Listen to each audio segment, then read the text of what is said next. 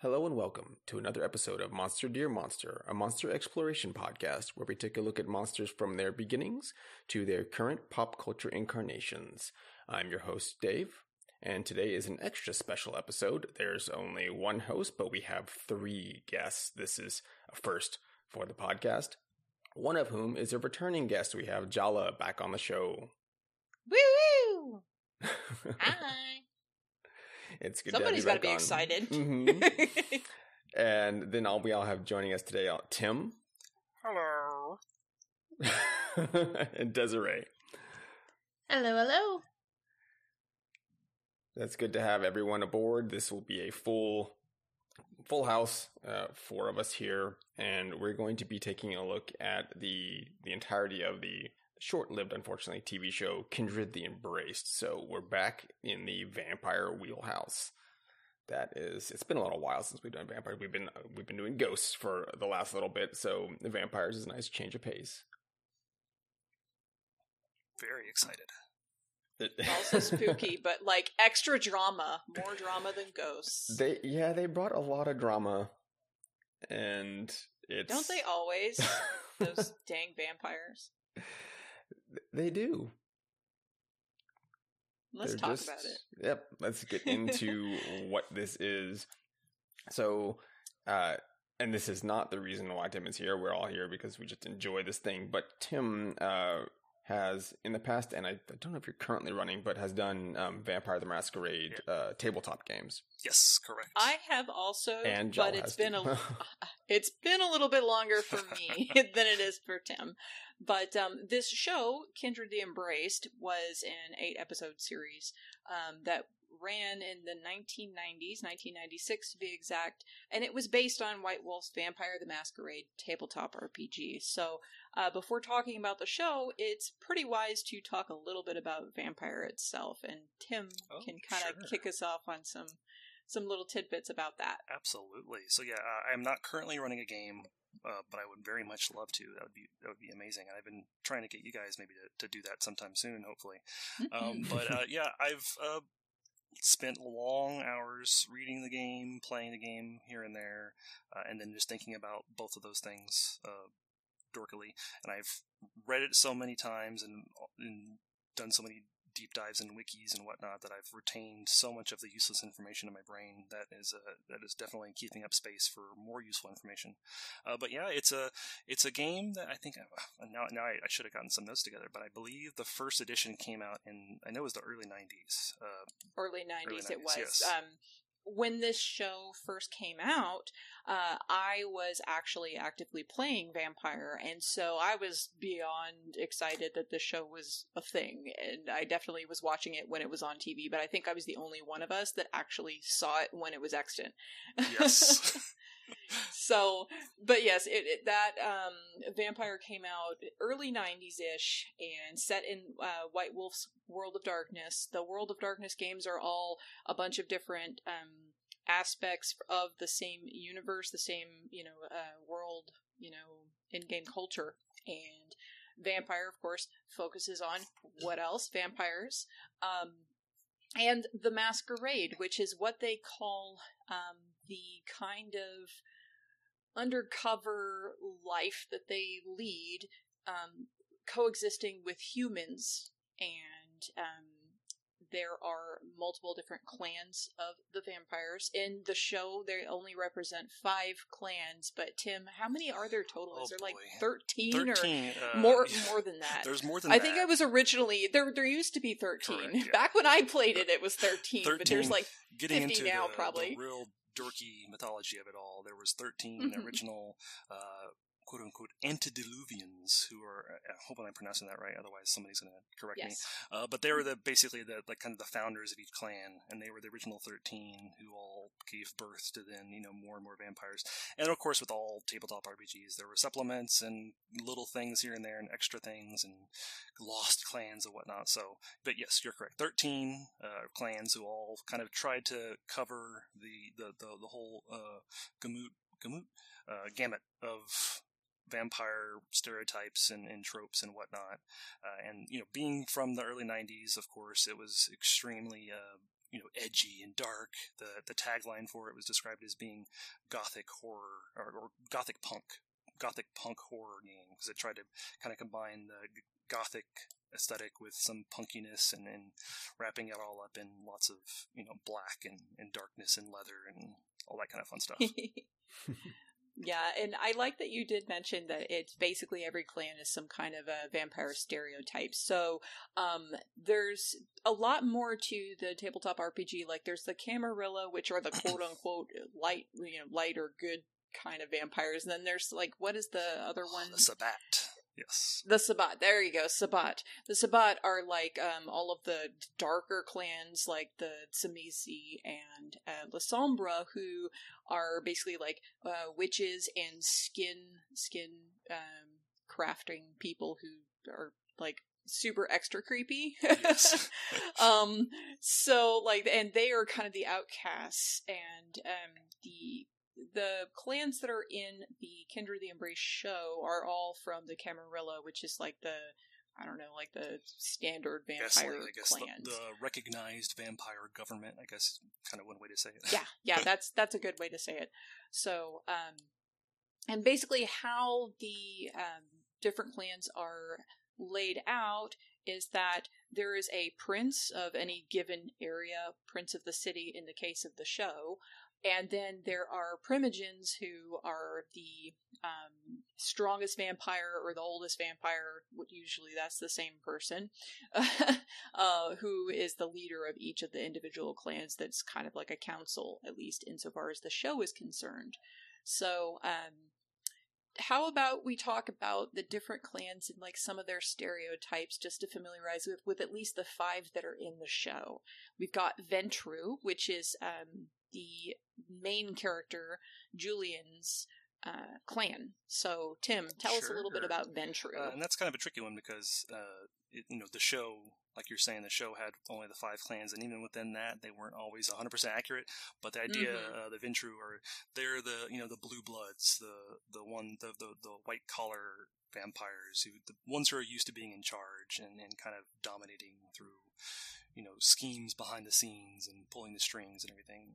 And part of their shtick is that they, at least in the original game, kind of one of the things that really mechanically differentiated the characters were my brain just went blank. The disciplines. There we go. The disciplines. Yes. The powers they could use. So the disciplines and also their weaknesses. So the Ventrue all had, their main thing was the ability to, literally dominate the minds of other beings, and their weaknesses that I think in the original version was that they can only drink from certain kinds of beings. So like this one, I can only drink from children with blonde hair, or I can only drink from, an old man who's, with a limp. I don't know, just random things like that. Yeah. So that was kind of the idea, is that each of them had their own powers and weaknesses and stuff. Yeah, so Ventrue are kind of the leader types. They're kind of like Leonardo from Ninja Turtles, where like Yeah. they think that they need to be in Perfect. charge of everything all the time, even if maybe they aren't the best necessarily. Like they like to delegate, but they also like to be the one to tell everybody what to do. Perfect. So kind of like that. Then we've got Clan Toreador. So tell us about Yes, Toreador. Toreador. They are the vampires who value beauty and aesthetic over everything else. So they tend to be themselves very, beautiful or attractive in some way, and also are very tied to the arts and finding ways to pull up the arts and enjoy things from that perspective, and are seen as being very emotional and overwrought and dramatic and stuff. And they tend to be faster and kind of able to run around more quickly. And then their weaknesses are that they basically kind of tie into just who they are. If they see something so beautiful they can't comprehend it, it just puts them into a trance, and they like literally can just be killed or something while they're staring at a beautiful flower or something. That's pretty great. I kind of wish that happened in the story to the Toreador character that we have to see the most of. But anyway, then we also have the Brujah clan. So, what about Brujah? Yeah, so Brujah, that's one of the ones that I think the show kind of did the weirdest job with. So the Brujah idea is that they are called, their nickname are the Rabble, and they're kind of the stereotypical kind of, street punk vampires who wear the leather and run around and beat people up, and are extremely passionate, similar, I guess, to the Toreador more in just kind of an anger way. They're quick to anger and quick to do things, and kind of in some of their more positive aspects is, and at least, in the original game, tabletop game, is they were kind of shown as being the political kind of part of it. They were always trying to fight for change in the system and that kind of thing. So that was kind of one of the more stereotypes of the Brujahs, that they were the voice of the people, kind of sort of on the streets trying to make change happen, but also just punch things really hard. And they're almost nothing like that in the show. Exactly. In the show, just basically, they're just mafia guys, basically. Yeah. And then we've got the Gangrel. So, how about Gangrel? Gangrel again. And funnily enough, I think that's kind of, we were talking earlier a little bit before we started recording about how the show kind of was confusing for some people. We'll get into that. The Gangrel, in the idea of the books, is they're the most animalistic of the clans. So their whole shtick was that they could eventually transform into wolves and bats and do things like that. But overall, they were just supposed to be more tied closer to nature and more in tune with the idea of the beast, which is the kind of mystical concept of vampires having something inside of them that drives them to need to feed and be in control their territory and defend themselves. So that's kind of what they were meant to be, the more classical bestial vampire. Whereas it's lost in the show. That is so hilarious, because in the show it's kind of like they flip-flop the two of those things. Like the Brujah and the Gangrel kind of borrow from each other, and they're kind of not solidly where they need to be. And but anyway, for them to be the kind of the arch enemies of each other, I was like, I'm not sure why that was decided, but I know. But we'll get into that when we get to that episode. But the very last clan that is in the show proper is the Nosferatu. Oh, the Nosferatu, who are the idea is that they could be just a normal-looking human, but as soon as they're embraced, they become horribly disfigured and disgusting and awful to look at. The idea is, the name obviously comes from the movie Nosferatu, the 1930s, 1920s, 1930s movie, starring, the guy Max Schreck, who had the classical bald head with the sharp ears and the sharp, two front teeth. So the idea being that just the mere fact of them becoming vampires makes them hideous and horrible to look at, which is portrayed so accurately with the casting of the main Nosferatu of the show, as we'll get to. Mm-hmm. So, all of these clans, as we mentioned already, answer to the Prince of the City, and their whole job, this little council's job, is to preserve the masquerade, which is constantly being endangered by every single vampire that comes onto the screen for more than 2 seconds in the show. And that is where the drama comes in. So that's a little bit about the tabletop RPG version. It's basically like our world, but vampires also. And that's the whole shtick, insofar as the tabletop is concerned. So, do we want to go from here to go ahead and start talking about little bits about the show and start transitioning into that? Yeah, so we'll do like a small overview of what the show is, and we're kind of covering that. It's this is dubiously set in San Francisco, where the Prince of the City is trying to maintain order. One thing that the show it doesn't have an overarching plot. It's a bunch of small stories dealing with the same characters, and introducing one or two here and there, and they're just kind of one-off characters. But it's like a day-to-day life in life of San Francisco vampires. But by way of Melrose Place, since this is an Aaron Spelling production, so there's that drama side of it is they're leaning pretty heavily on that. But I think before we get into the show itself, we'll each of us give a little impression of like how we felt about the show, kind of going into it, because it's how it starts is not how this show ends. It has a very specific pilot episode. It's like a 2-part pilot, and that's indicative of like where the show maybe could have gone, but that's not how they chose to take it. Desiree, since we haven't heard from you as much because we gave the floor to Tim for a little bit, how did you feel about the show when it started? Yeah, so I came at it from more of an academic type side of knowledge of vampires, more how they're connected to the science fiction genre in general. That's just sort of my background, and so I didn't really have any preconceptions of what the show was going to be. That comparison to Melrose Place definitely started to hit home a few episodes in, like, oh yes, this is vampires plus drama and sitcoms and ridiculous 90s-ness. But of course, the whole time I'm just trying to, in my mind, connect it back to things like we mentioned with the Nosferatu and going back to the 1922 film and then doing those little leaps of how do we get from there to here. So I do all there's leaping of that. Involved. There is a lot of leaping, massive leaping. Mm-hmm. And that's part of the charm of not only the World of Darkness but this show in general, because as it's potentially divisive, I don't know if anyone's going to say that this is a great show, but it's entertaining. It does its job. In as far as it's, you could sit and watch it and have a good time, and that's how we kind of went through it. It's an interesting, like, it's a very time capsuled show. This is very 1996. That's a good way to say it. Yeah. What I was going to put forth was that this show, if it had come out like nowadays, it would be a vastly different animal than it is,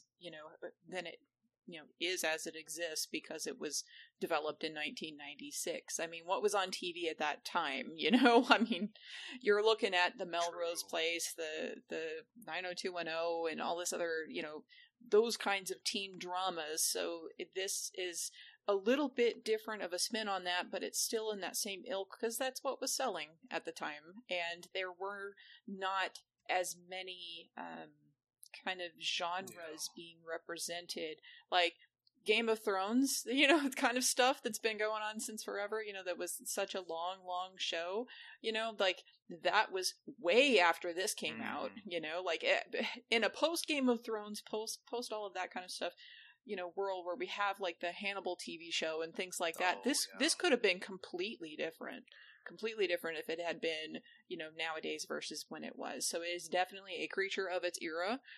It shows its age. It shows the time within which it was made, and definitely shown that it was a Spelling production, Aaron Spelling.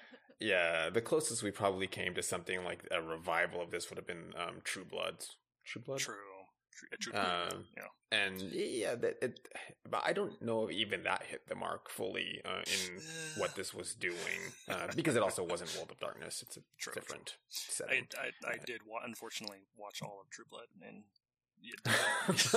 it cribbed a lot from World of Darkness, but definitely didn't quite. Mm-hmm. Yeah. And yourself, Tim. So I mean, you coming into this with a thicker background in the source material. How did that color like your view of this? So kind of my history of it was, I was into the games, as said, all throughout the 90s, and then it was around the year I was working at Hastings Bookstore back in 2004, and I was scrolling through the catalog that was available at the store, and I saw Kindred the Embrace, and I'm like, excuse me? And I Googled it and found out that there was a show, and I tried to special order it, and then unfortunately I had to leave that job before I got a chance to do it, but I kind of always wanted to see it, and so I remember reading that it wasn't necessarily the most well-received show, but being much, I was like, oh, anything that's about this, I'm very interested in, and then somehow just, even though I was very interested in it, just never happened to catch it, and never really, did enough of a job to try and dig into it. But I having watched it with this group, I can understand why, I could see why it didn't do great necessarily, but, at the time, like you were saying, but maybe today it could have done better, but it's definitely something that benefits from watching with a group, for sure, because it's I appreciated a lot of it, and it was fun to see a lot of the fan service that they tried to kind of slide in there. But then so many of the choices are just so baffling and weird and hilarious that it was. I had a blast from beginning to end for sure, and just seeing the ways they had to kind of in that era of the late 90s with before the modern era of being able to show stuff like Hannibal on network television and that kind of thing, or even possibly having something on HBO or Netflix, just seeing the leaps they had to take to try and show off what they could in terms of vampires and blood, but not just enough, but not too much to kind of keep it within the realm of late 90s network television. So it was but definitely entertaining, like you said, from beginning to end. I was at least having a fun time watching it. Mm-hmm. Mm-hmm. For sure. And I have to say that that's part of the reason why I ended up wrangling everybody and going, okay, like, because I had mentioned this show to Dave, and I said, Dave, we need to watch this sometime. But then, when I was talking to all of you folks, I was like, well, Tim likes this kind of thing. Let me see if Tim and maybe even Desiree wants to watch this thing. And we just pulled it up on the YouTube and did just like a weekly watch session. And it's so much fun because then you get to comment on it together and just kind of share the experience of how ridiculous all of it is, because you have to go into the show understanding it is extremely flawed and it is extremely a product of its age, but that is kind of part of why it has the charm that it does. And it's trying sort of to get to the Vampire the Masquerade tabletop RPG World of Darkness vibe, doesn't get there, goes to Melrose Place instead. And boy, is it a journey, but it's an interesting one, and it's definitely something that I think ended up kind of becoming a cult classic afterwards, because in doing some research for this show, when I went and was just looking around for stuff, there are so many different websites that are just like, this show needs to be rebooted, they need to do like another one even now, and it's like, this is so long after the fact, wow, and these people are still fighting to get this resurrected and bring it back. It's like, okay, well, maybe no, but that's like something along these lines, but maybe not this exactly. That would be okay, But yeah, thank goodness nobody cares about it enough to take it off of YouTube, because that was very convenient to just watch it up on YouTube. Yeah. So if anybody listening to this has not seen this and is curious, you can absolutely just watch it on YouTube, and I recommend a group for sure. I think I was the only person out of all of us who watched it when it was extant, and even at that time, I was like, I was really into the first couple of episodes because we'll get there, but that's where all the oomph is, and then after that, the wind gets out of the sails, and it just kind of goes in all these different directions, because they had different directors, and they had different writers for every other episode after those first two, and it really shows. But those first two episodes really, were exciting to me, because at that time, like, how old was I at this point? I'm like an early teenager, like I'm a teenager, I'm playing the tabletop RPG, and here's this Melrose Place-ass vampire show, that's actually on TV, and I'm like, oh my god, they actually have something like this on TV, this is cool, It's like you said, there was nothing like this at the time, genre TV just wasn't really a thing at that point, and I remember kind of an example of it. I remember when the show Heroes came out, and that was like, wow, a superhero television show on TV. Oh, now you can't get away from it. Now everything's that. So it really was kind of a show, how much we were wanting kind of anything like this at the time, probably. Yeah, the next closest thing we would get is a little bit after this, when Buffy the Vampire became a TV series after the movie. Mm-hmm. Yeah, but that was when was that came out? Because I want to say that was maybe. Yeah, I was going to say, I think it was a couple of years or something after this was on the on air, and I never did get on board the Buffy train, even though a lot of people were just like way into it. I never did end up getting into that, which is very weird. But because you'd think, Jala, you like this horror crap. Why weren't you into Buffy? I don't know. I just wasn't. I remember at the time, I think the name, just it being called Buffy the Vampire Slayer, was probably like, that's even I didn't give it a fair shake probably because of that. Oh, 97 actually. That's interesting. 97. Okay, It was a year after. Well, so to be fair, I never even watched the original movie because it's just some blonde girl named Buffy, and that's not my experience as a Cuban American. Like, I can't live down. I'm gonna watch Buffy. No. Isn't she even wearing pink? Like, she looks like a Barbie doll. She's a cheerleader, so yeah, it's I much that I can't. Valley Girl, but fighting vampires.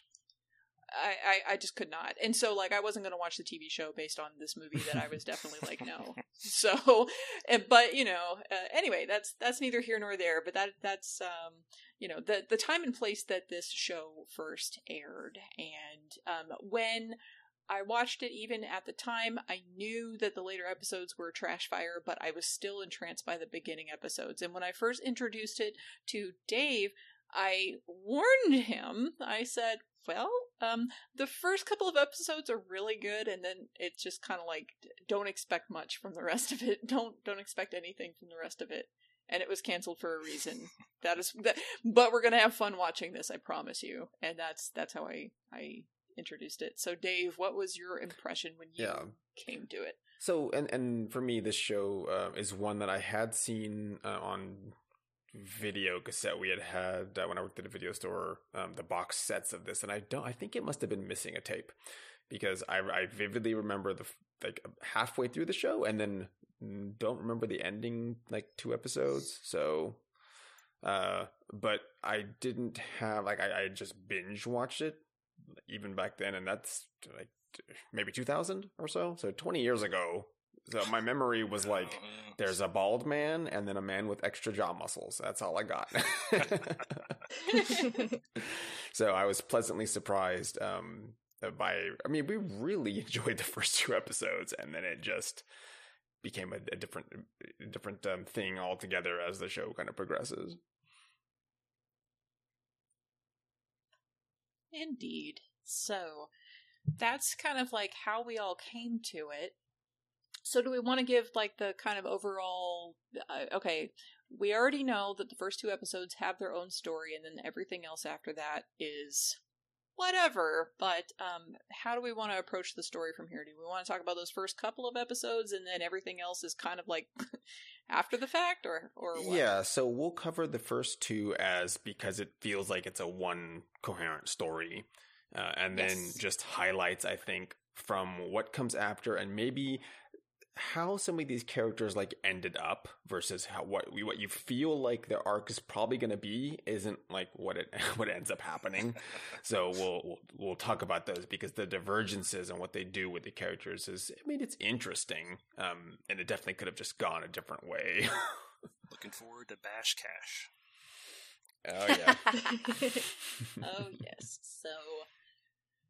So yes, in the first couple of episodes, you are introduced to Detective Frank Kohanek, and he and his partner Sonny are called to the scene of this fight going on, or they're following some people who are fighting, and they end up seeing a vampire who happens to be Julian's bodyguard, staked by rival vampires and left out in the sun, and he burns to death. Just spontaneous human combustion, is what they're thinking right at first.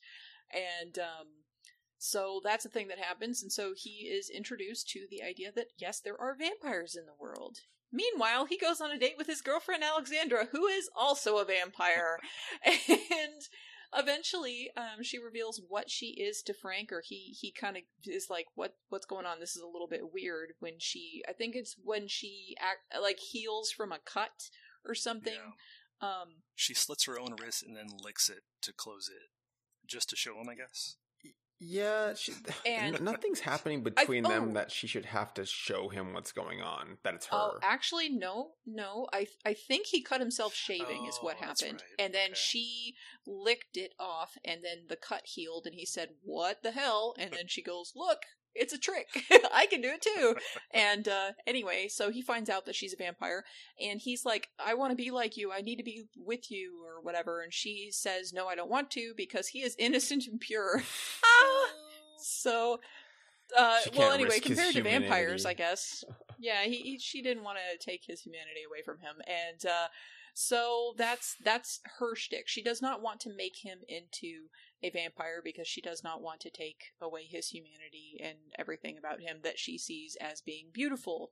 And so she is endangering the masquerade because, of course, she has told a human that she's a vampire. And so the Primogens of the clan all vote to hunt her down and kill her.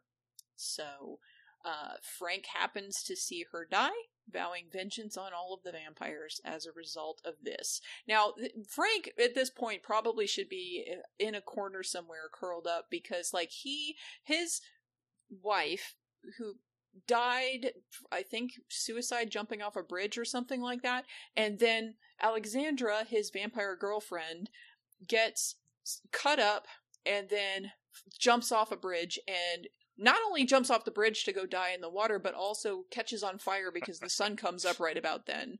I mean, the sun's been up the entire time, which is something we'll talk about in the show, but, like, then she catches on fire and is falling and on fire at the same time. So, leveled up from what happened to his wife, I guess. Yeah. And so, instead of falling into grief and despair, he falls into just super duper snarkiness for the rest of the show. Yes, he does. So that's basically the first episode. The second episode, which is kind of a continuation of all of this, the Primogen of the Brujah clan, Eddie Fiore, decides that he wants to challenge Julian's power. And he's kind of always throughout the entire show challenging Julian and wanting to become the new prince of the city. Doesn't think that Julian is a fit ruler, and so he ends up ordering the death of an informant of Frank's. And the council votes kind of like in a split about what to do with him, whether to kill him for endangering the masquerade because, this happened and, Frank saw. I think Frank got wind of it and, saw more proof of vampires or something like that.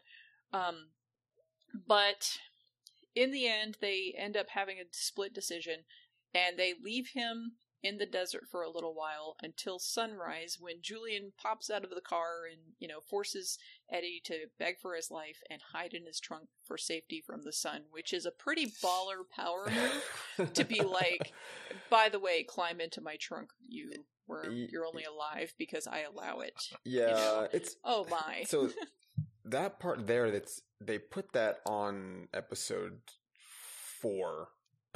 This is the one where they did a weird, so some of the vampires, I guess, have a power to hold an object and see the history of it or something, and they have the ring of the guy that was killed, and in the reminiscence of looking at the ring, Eddie's, like, not in the shot, it's his sub boss that's doing it, so they like decide, we don't have enough proof, it comes out as a wash. He doesn't get punished there, he gets punished on the other episode. Isn't there something also where they try to frame Frank or something? I think they has a pipe in his hand. Frank, I've lost they're doing a sting operation trying to get the one informant to have Eddie talk about money laundering, I think.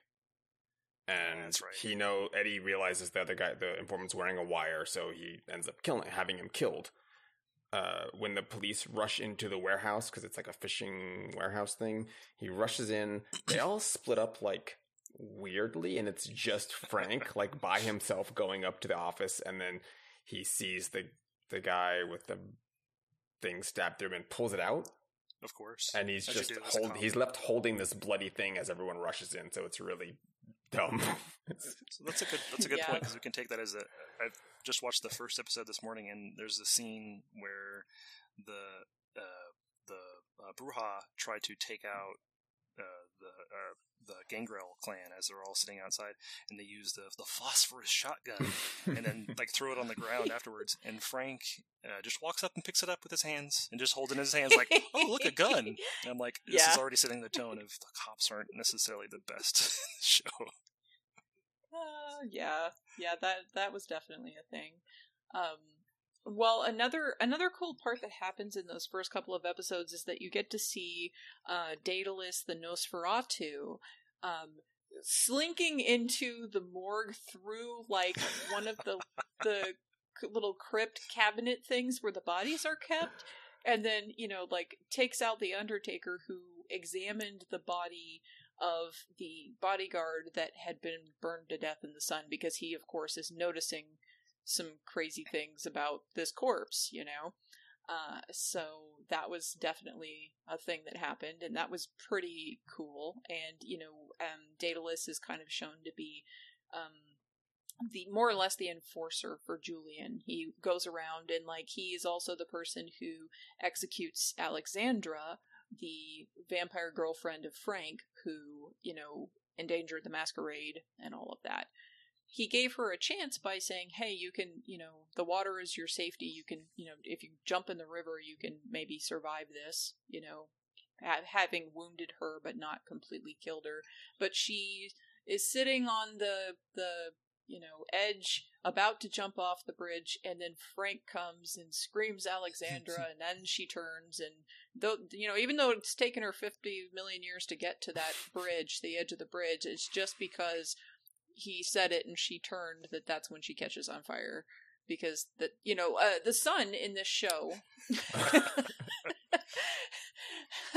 is a very tricksy thing that is almost always up when the show is being recorded, but only when plot convenient actually has any effect on anything. And so at that particular point, the sun is definitely up by the time she turns and looks at him. However, then she catches on fire because that's like the moment that it needs to happen. And she falls in flames into the river. But yeah, it's something that they kind of hand wave away too by saying that, oh, if the vampires recently fed, they're immune to the sun for some period of time. And I guess they're always fed. Yeah, they've always just fed. They have always just fed, always. Even Alexandra, right before then, even though she was losing blood all over the place, she was also recently fed before she jumped off. So that's when the blood ran out, I guess. Yeah. I don't know. and it's those things just kind of pile on as the show keeps going. Well, the first couple of episodes also had a really good scene where Frank was very angry at Julian, of course, because Frank has been after Julian because he believes that Julian is a mobster. And then when he finds out from Alexandra that no, actually, he's a vampire lord,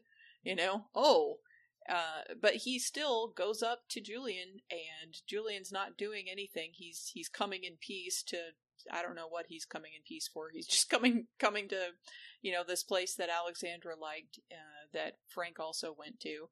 And when they encounter each other, Frank just empties his gun into Julian's body and, gets further proof. Oh, by the way, yeah, you can't just kill him. Yes, because Alexandra's dying wish to Julian before they part is to not harm Frank. He's too pure of a soul. He's too nice of a person, apparently, in her eyes, so she begs Julian to not hurt him. And the only reason why Julian decides to go ahead and go along with that is because he is her sire. He brought her over to be a vampire in the first place, and so they were lovers at some point, and then, are no longer lovers, and whatever. So they have a past. That is why, he decides that he will honor her wish and try to protect Frank.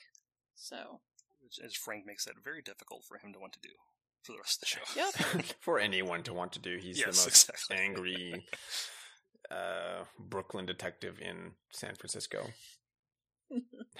For sure. So Desiree, from your more scholarly background, what did you feel about the first couple of episodes and how those unfurled? Oh, from a scholarly perspective, oh dear. No, it's just interesting, like I kind of mentioned before, how do we get from these classic Nosferatu, like creeping through the window, and the monster that can't speak, to these charismatic, slick-haired San Francisco vampires who never have a hair out of place and are mistaken for mobsters.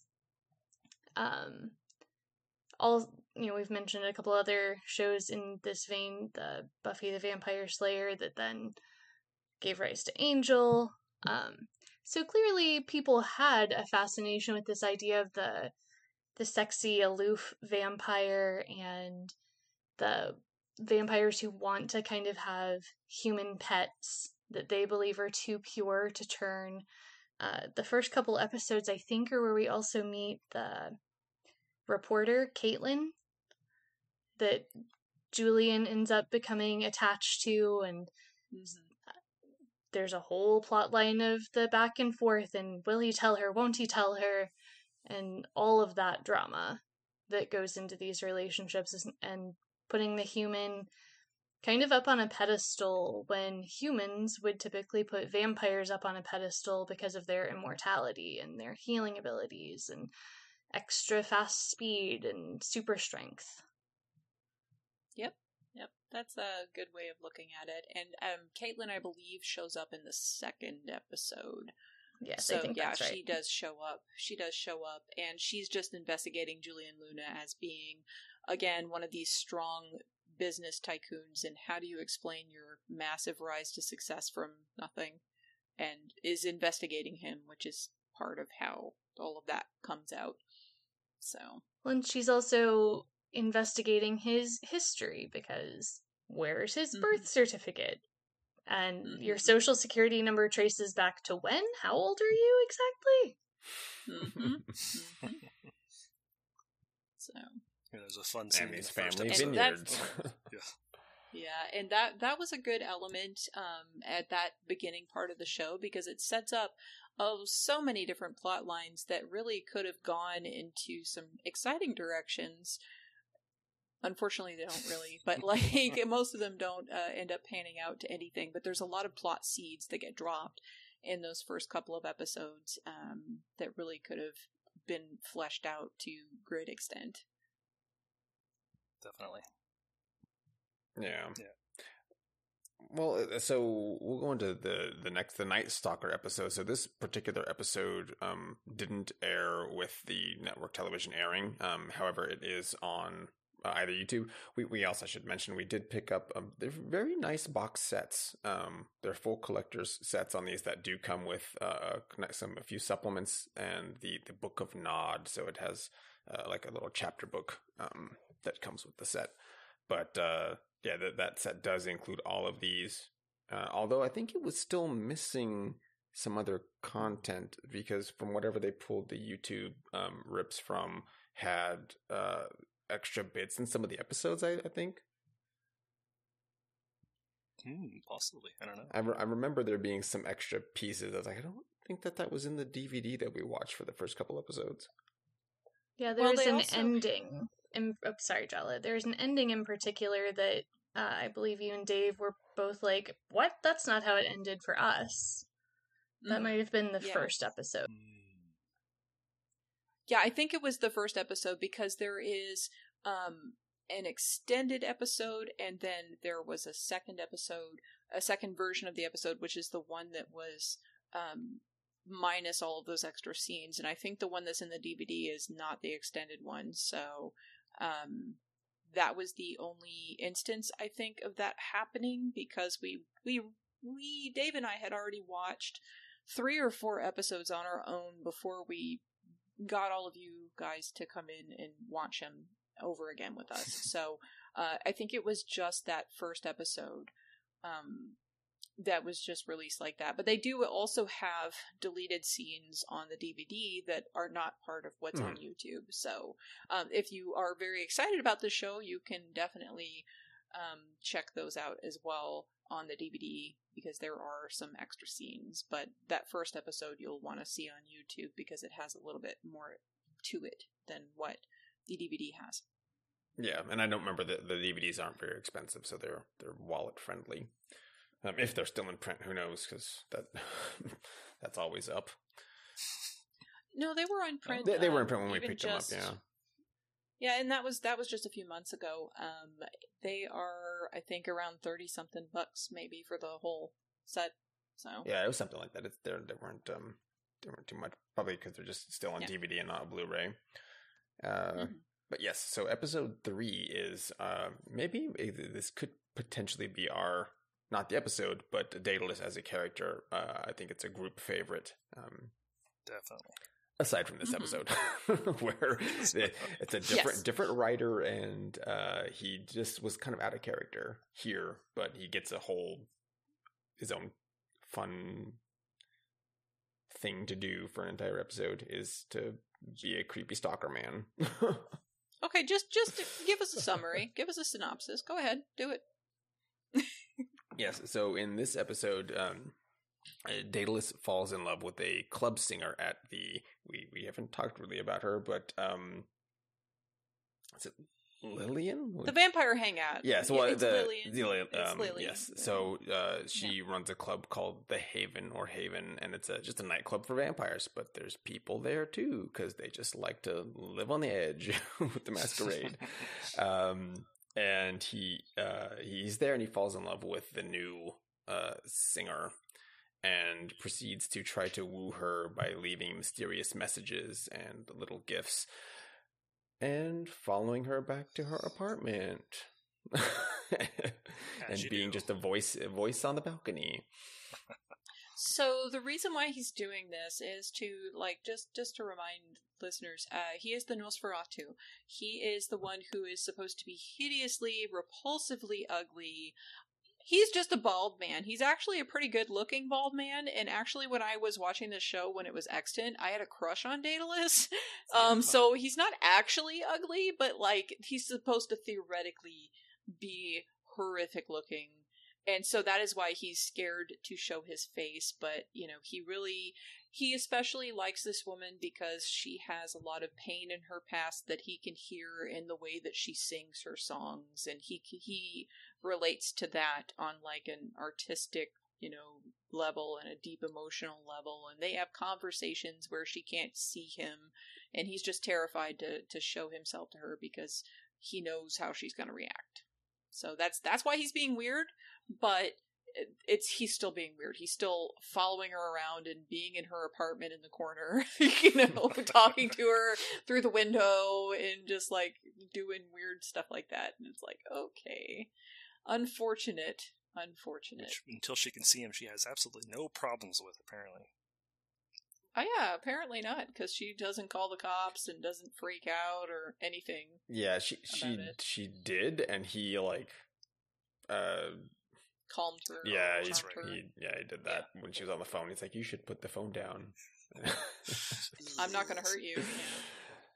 Yeah, so there's a little bit of that going on, and that's the side plot of the episode. They did a weird 2 plots in an episode, which is you can do, but the other one is another vampire was recently embraced, so he's a fledgling vampire, but he's also criminally insane and is just wanting to use his newfound powers to take revenge and then just cold-blooded murder people, and is putting the masquerade in danger because he's not observing any of the rules, and that's putting Frank on the trail, further onto the trail of finding out who the vampires in the city are, or trying to convince, I guess, the police that there's vampires.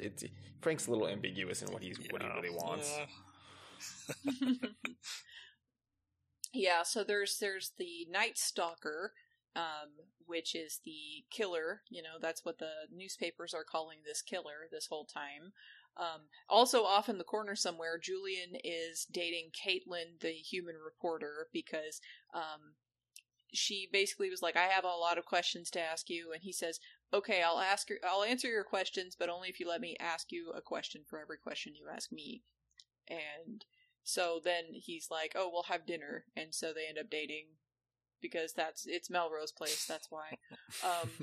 So that's what's also going on over there on some other little part of the world. That's happening. And so how the thing with Daedalus resolves is that he ends up using ancient alchemy to put a wig on his head to grow some hair so he can go see his lady love. And so he comes through the window and she's like, let me see you. And he's like, okay, fine. And so he walks out and he looks like Steven Tyler. And then they have sex, and then, you know, he wakes up in horror because he's bald again, and then she screams, and he flees out the window, and then she's telling the reporters about, he was like the devil, he was an abomination. It's like, he's a bald man! Yeah, slightly lengthened earlobes. My God. Yeah. And may or may not have pointy fingernails. I took exception to this. Yeah, and bald man. That's devil. Yeah, so that's how that resolves, and so then Daedalus is like, never again, never again with this. And so there's that.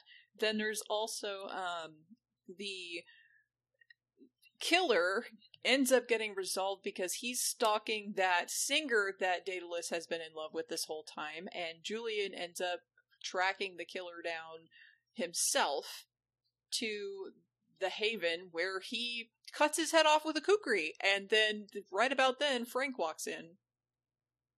Cool. Like, or is it that Frank was being following him. I think Frank is like, okay. Ends up getting well, he witnesses gets, it either way. Well, the guy like ties him up with a speaker cord or something. That's right. That's right. Julian saves his life, so it makes it even.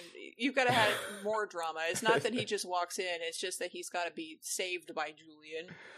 So I think it's already by this point of the show where they're just deciding Frank, he's still going to be on the show, but he's definitely been replaced as the main character by Julian at this point already.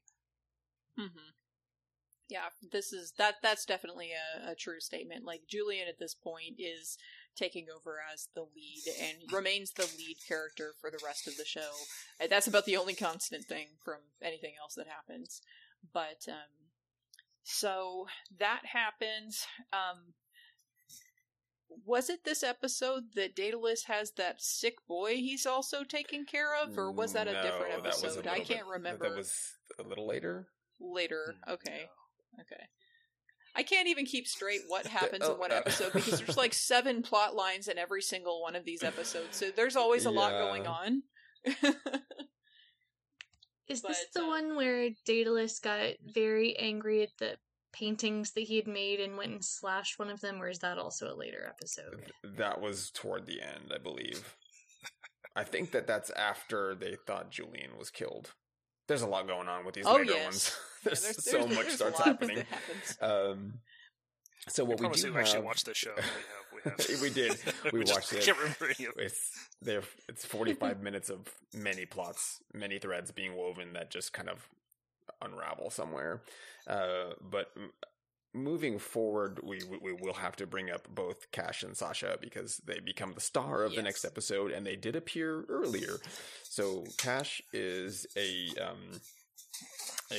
gangrel. He's the leader of the gangrels in the city. Mm-hmm. We think. Because he's not good at that job. No. But what... Well, that's because the former bodyguard is the one who used to be the Primogen, but then when he died, Cash is the next in line. So Cash ends up taking over, and he's new to this, and he is obviously a disappointment to everybody all the time. There's not anything that Cash does other than disappoint everybody. And that's the one constant in terms of character motivation and action. Yeah. But so Cash not only gets put into the position of running his clan in the city, but he's also now Julian Luna's like head bodyguard. He does neither of those things with any kind of competency. I don't think he knows what he's supposed to be doing. Like, it didn't come with the manual, and he's just like supposed to show up and make a sneer. He's supposed to look sullen. Frank. Yeah. He's supposed to just show up and look sullen and then be broody, and because he's cuter than Frank is and he's younger, he's the one to appeal to the punk children who watch the show. He just flares his nostrils a lot. Yeah. A lot. Just fake it till you make it. So Cash falls in love with Sasha. Now Sasha, okay, various times that this show kind of does one thing and then kind of decides to rewrite what they're saying. At one point, when Julian's talking about his past life as a human, he says that he had, his children, and his children had so many children all over the valley, and there's all these people, that are now his kin that are out there. But conveniently, for some reason, his apparently one last surviving son dies, and that is the grandfather of Sasha.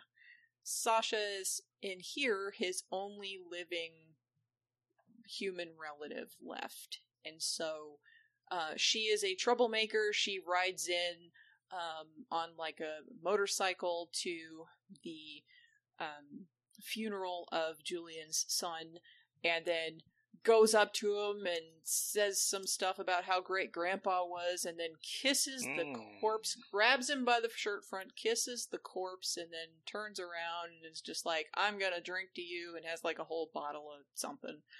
And that's how you get to meet Sasha. That was an introduction. Julian then takes her into his own house for her own safety so that he can watch over her. But it's a house full of vampires. I don't know what he was thinking. There's a lot going on. And we don't know. And so Julian is saying, like, oh, this was my oldest grandson, and they said if he's the oldest and died, and then he goes to the funeral. Well, the funeral was the entire family. Yeah. And he's just there saying that he's like the boss of the vineyard or whatever, like not related to the family. So if that doesn't make any sense that she's the last living relative, if like everybody at the funeral was family. It's very strange. I know. It's so weird. There's a lot of Italian stereotypes in the audience while she's walking in. They're yelling out various things to her, and I see guys in the background doing the hand movement with the fingers together, like, yo, little kid, you get out of here. And it's just like, because vampires are mobsters. Yes, absolutely. Yeah. So then when she and Cash first see each other, they fall wildly in love because they both wear leather and have motorcycles, I guess. Yeah, she's already dressing in like Bruja or Gangrel fashion. Mm-hmm. So what all happens from there, Dave? There's a lot going on. It's a whole. The episode is helpfully titled Romeo and Juliet, because they do this multiple times. One's a human and one's a vampire. Can't really be together, and then they decide that that's not enough. That's not enough. Because of her position and the danger that just being in the household puts her in, because Julian didn't think that far ahead or something. We don't know. Cash eventually gets permission to embrace Sasha and then bring her into his clan. Unfortunately, because of this crazy rivalry between the Bruja and the Gangrels, the Bruja end up embracing Sasha first, but just in time for Cash to what's when he's going over there to her house to do or to his I don't know where they're at. And I think they're his apartment. I think it's his place. Yeah, and then the Bruja just show up and just like grab him. Two guys grab him and just like hold him while another guy does it. Yeah, while the other guy once again, Cash, you're not really proving your job. Yeah. You're the boss of a clan and you can't even fight off two dudes. But yeah, so and what ends up happening is Sasha is now a Bruja, and their bloods cannot be together. It changes your whole emotional state eventually. It's like whenever it's It convenient. takes over your brain. Yeah. Yeah, whenever it's convenient. And so Sasha is no longer able to be with Cash because they are of rival clans who hate each other deeply. Also, since the Bruja have problems with the Ventrue, she also has problems with Julian because of that too. And then at the very end of the episode, it comes to a big head where you've got Eddie and all of his followers and stuff facing off against Julian and all of his followers, and Julian is trying to recruit the Nosferatu to help him, because if the Nosferatu come into it, they are so powerful that that'll end it right there. If the Nosferatu join one side or the other, they are typically neutral in this show, so theoretically neutral, although Daedalus is totally bros with Julian, but he lives in his basement. Neutral.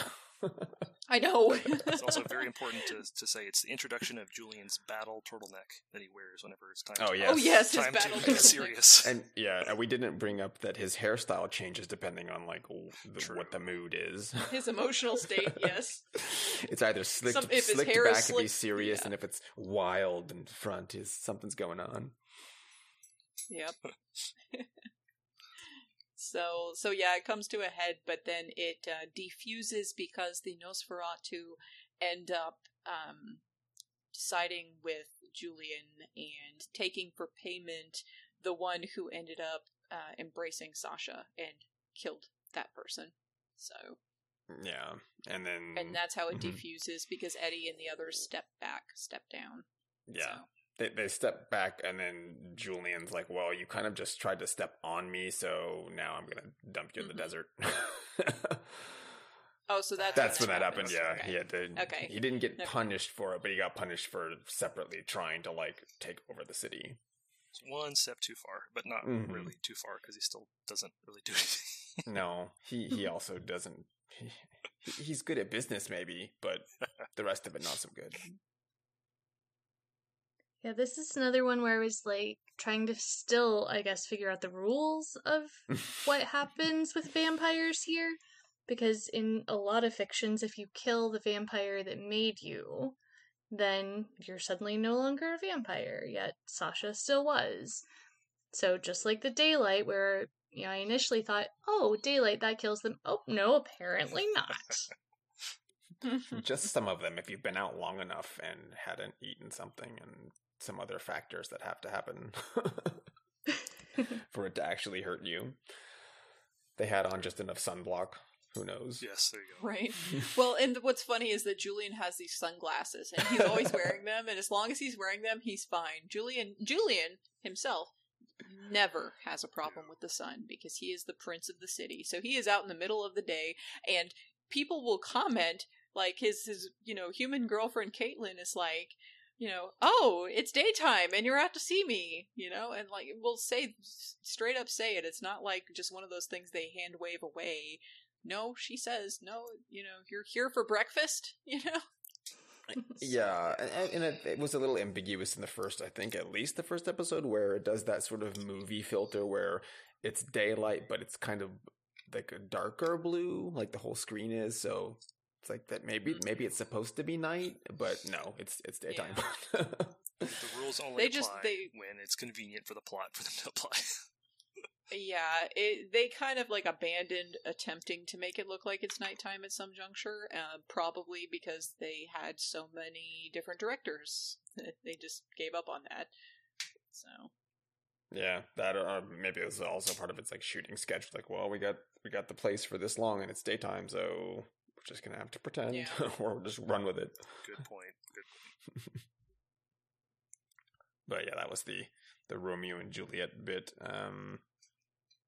The next one was the rock star guy, which was just okay.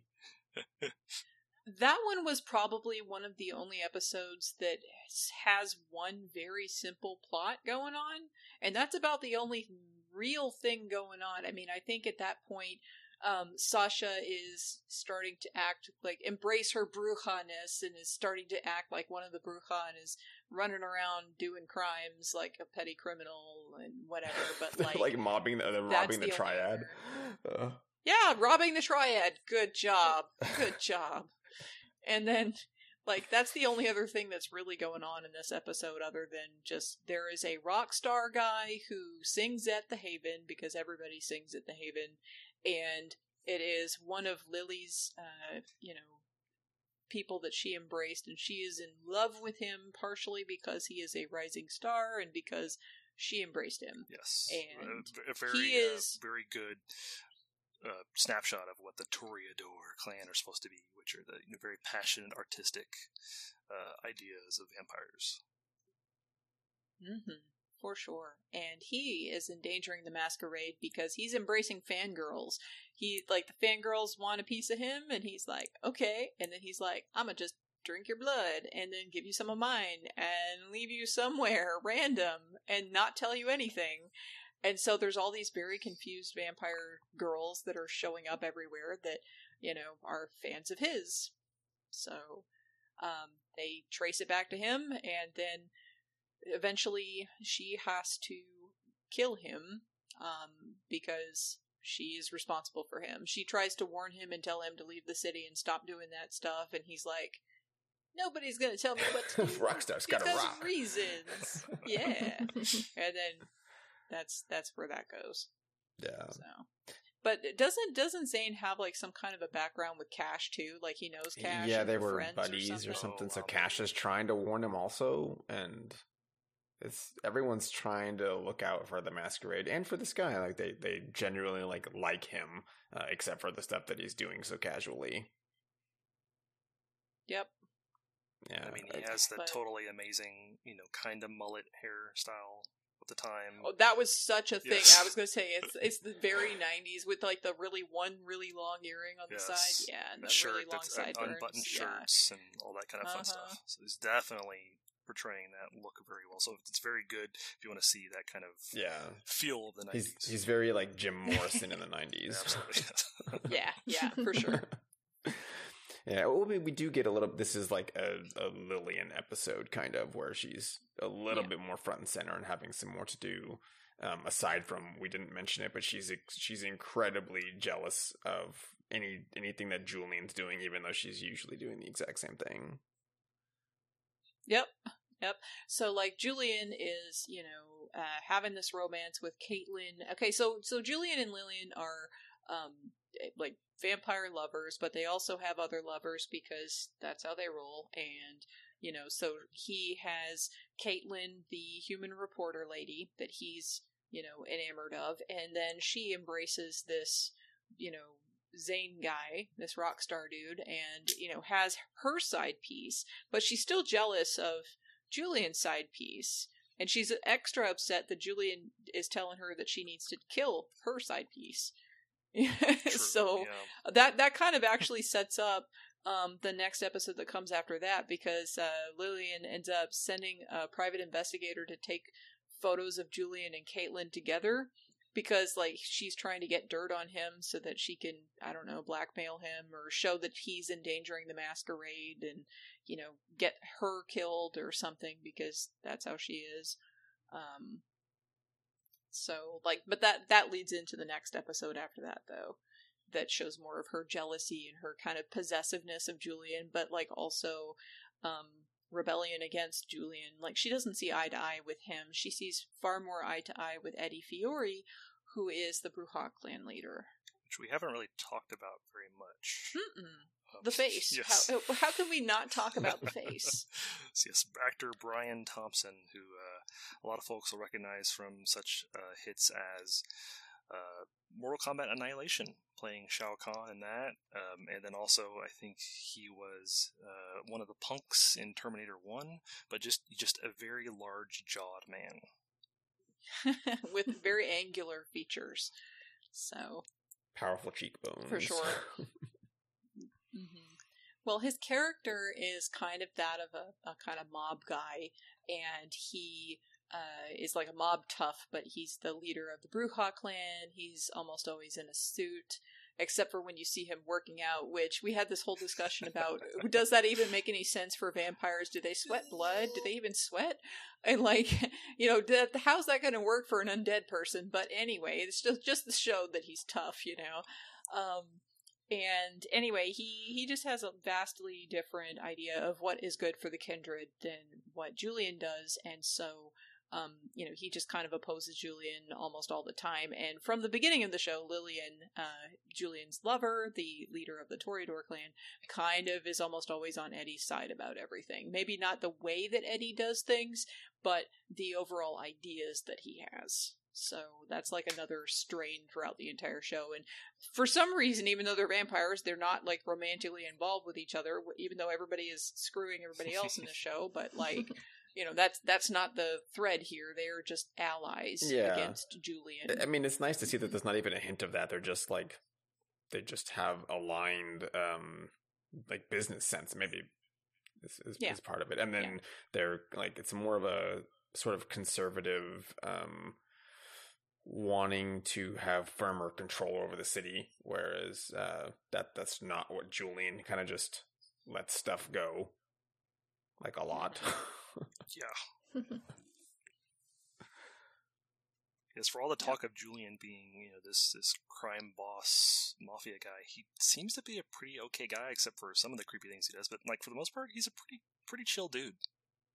Yeah, he is. I mean, like, Eddie Fiore is a lot more of that mob guy, like I said. I mean, like, when you first see him and the way that he talks and everything in this show, he sounds like a mob guy, He looks like a mob guy. It's just, whatever. But, so the next episode is The Rise and Fall of Eddie Fiore. And, when Lillian sends the PI to take photos of Julian and Caitlin together, the guy ends up getting Eddie's assassination on film instead. So Frank ends up getting copies of those photos, which he shows to Caitlin, the human reporter lady, who is, Julian's lover. And Caitlin ends up breaking up with Julian because, like, she finds out something along the lines like she knows that he has something to do with what has happened, and she's just like, I can't be part of any of this, and breaks up with him. And then, of course, like, Eddie eventually dies, and during the whole episode, Lillian is siding with Eddie, because she's been jealous of Caitlin this whole time and thinks that Julian's endangering the masquerade, and she has some legitimate points. He absolutely is. They've got legit points. But when Eddie dies, Lillian ends up submitting at the end of the episode to Julian's reign again, because she doesn't have any more allies left. I think she's the one who actually ends up killing Eddie, I think. Yeah, she uses a katana that just happens to be sitting there conveniently. Well, that's just because, like, she had to at that point to prove her loyalty or whatever. And it's like, no, I'm not loyal to you. I haven't been loyal to you this whole time. After Cash has failed once again. Yeah, he definitely was useless in this. So it's not really a subplot, but the assassin being sent in there, I don't remember the clan, but they're like a shape-shifting, the only shape-shifting vampire clan. They're like the the Assamites. Who are like in the book, or kind of, I think in the newer versions, they've kind of tried to change them around again. They're kind of a Middle Eastern stereotype in some, good old-fashioned 90s politically incorrect ways. But the idea being that they're the assassin clan who all take on those kind of contracts and stuff. Yep. Scary. Yes. And so I think the other little side thing was the assassin is pretending to be Eddie. Julian. Yeah, that's right. Yes. Yes, and then gets killed. Julian uses that as a way to like fake his own death briefly until he can, I guess, figure out what's going on, because people keep just trying to kill him, or get the dirt specifically on Eddie, who uses that the time that everyone thinks that Julian's dead, so Eddie just steps up and says, I'm going to be the prince of the city, and we are treated to the best scene in the entire series, where Julian shows back up and Daedalus does the death scream of joy. His face is like inconceivable, and we had to definitely take a screenshot of that because that was just something. His scream was just I wasn't exactly sure what was going on, if that was a scream of pain, disbelief, joy. Like, there were so many things going on his face. I didn't really know, but it was full-throated, like, out of nowhere, and it just seemed like very, very much like impromptu, kind of. It did not fit. No, it did not, and I think a couple of us, I know I in particular, that face is so specific. I wanted to like try to do that and then make a noise. It doesn't work. Like they must have like dubbed himself over afterwards. Like do the scream. And it's like, oh yeah, sure, I'll scream. And then they put it over that face, and it's like that just doesn't.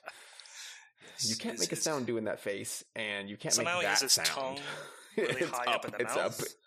And I tried to do that myself, and I ended up hurting my tongue. It hurt for a few days. So, Desiree, did you try to make the face? Because I definitely tried to make the face briefly. Oh, no, I definitely did not try to make That's the face. good for your health. That's for the best. Desiree is the only sensible only one smart of us. one of us, yes. I did not do it for very long. I sat in front of a mirror and I was like, no. Yeah, it's like, well, this makes me sound more like Chewbacca than this noise he made, so we'll leave it there. It was highly amusing. It was so amusing we ended up using that as like a group chat icon because it's that good. It's perfect. It is that good. So. And, I mean, it could be like maybe the actor was just mid-sneeze and they happened to catch it and just kept it anyway, because why the hell not? The director was like, perfect. Who knows? Perfect. Catch it. Yes. Yes. But, so the thing that I had a big problem with this episode, though, is that it's like, Eddie Fiore has been, like, the character that's been there, that's been, like, the major antagonist for Julian. I mean, Frank, to be fair, is also sort of, but then he becomes impotent real quick, and then is just, like, sulking every time he shows up, and that's all he does is look with his furrowed brows and his sulky face towards whatever's going on and say something sarcastic, and that's all he ever does after, he wanes from power. Well, it's after he told the police that there's vampires and everyone just laughed at him, so no one takes him seriously. Now he's just mad. He's just pissed at the world. But it's so weird because, like, the whole thing where Eddie dies and Lillian is, having to do all this stuff, like, it just feels like that should have been, like, a season finale or something, like that should have been where they ended it. They didn't need to keep going with the show after that. That could have been the end right there. And it may have been more satisfying than what happens. Yeah. But then we wouldn't have had the name of the characters in the next episode. This is true. Mm-hmm. Oh my goodness. Oh, and it leaves this dangling plot of all of us thinking that. So, I mean, it doesn't make sense age-wise as far as, like, age of a vampire, but Sasha is poised character-wise to, like, is she going to just take over the clan? Because they seem to just promote whoever. Yeah. I think the idea is that, there's a pretty good, supposed to be a pretty good amount of vampires in the city, but you only ever see just a handful in the show, and that's kind of that's all there are, I guess. Yeah, there's maybe like 40. Maybe. But, yeah. Budgets. Mm-hmm. We only have so many suits to go around, guys. Right. So moving on, though, the next episode is a Nosferatu special, where a character named Goth shows up and wants to eat a baby on a night to make the Nosferatu powerful and ugly, like, even uglier, the way that they used to be, because apparently they were tamed by the others, according to Goth, and so, like, they are, cowed from having their true power, and he wants to bring them back to their former animalistic glory, but they have to eat a baby for some reason to do it. I think I would recommend anybody wants to get a good take on the end of the show, how it kind of changes. Just watch the first few minutes of this episode on YouTube, and just to watch a bald vampire run into a very nice brightly lit park in San Francisco and steal a baby.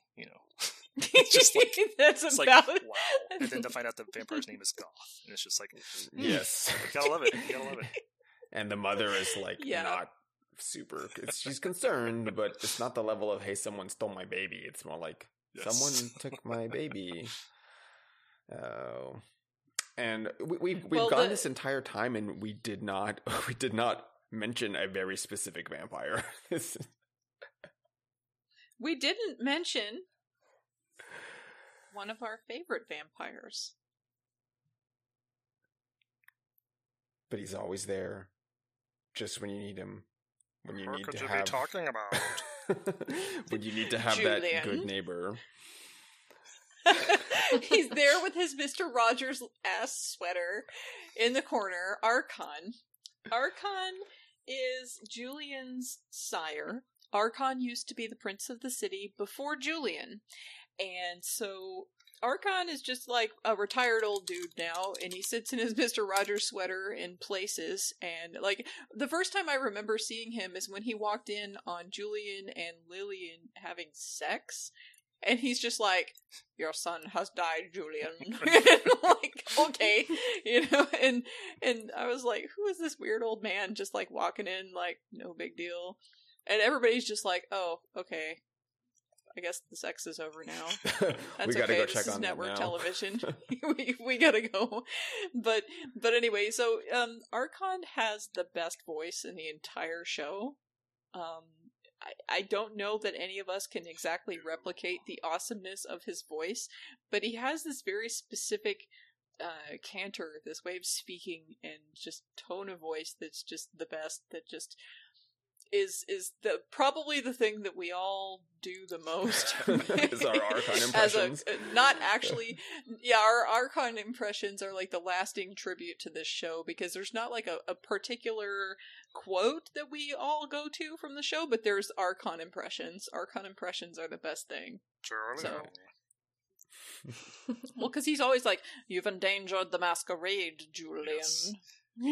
For the third Or time whatever, this week. and he's just Dorky again about the books is that it's weird because Archon is a term in the tabletop books, but it's like a title.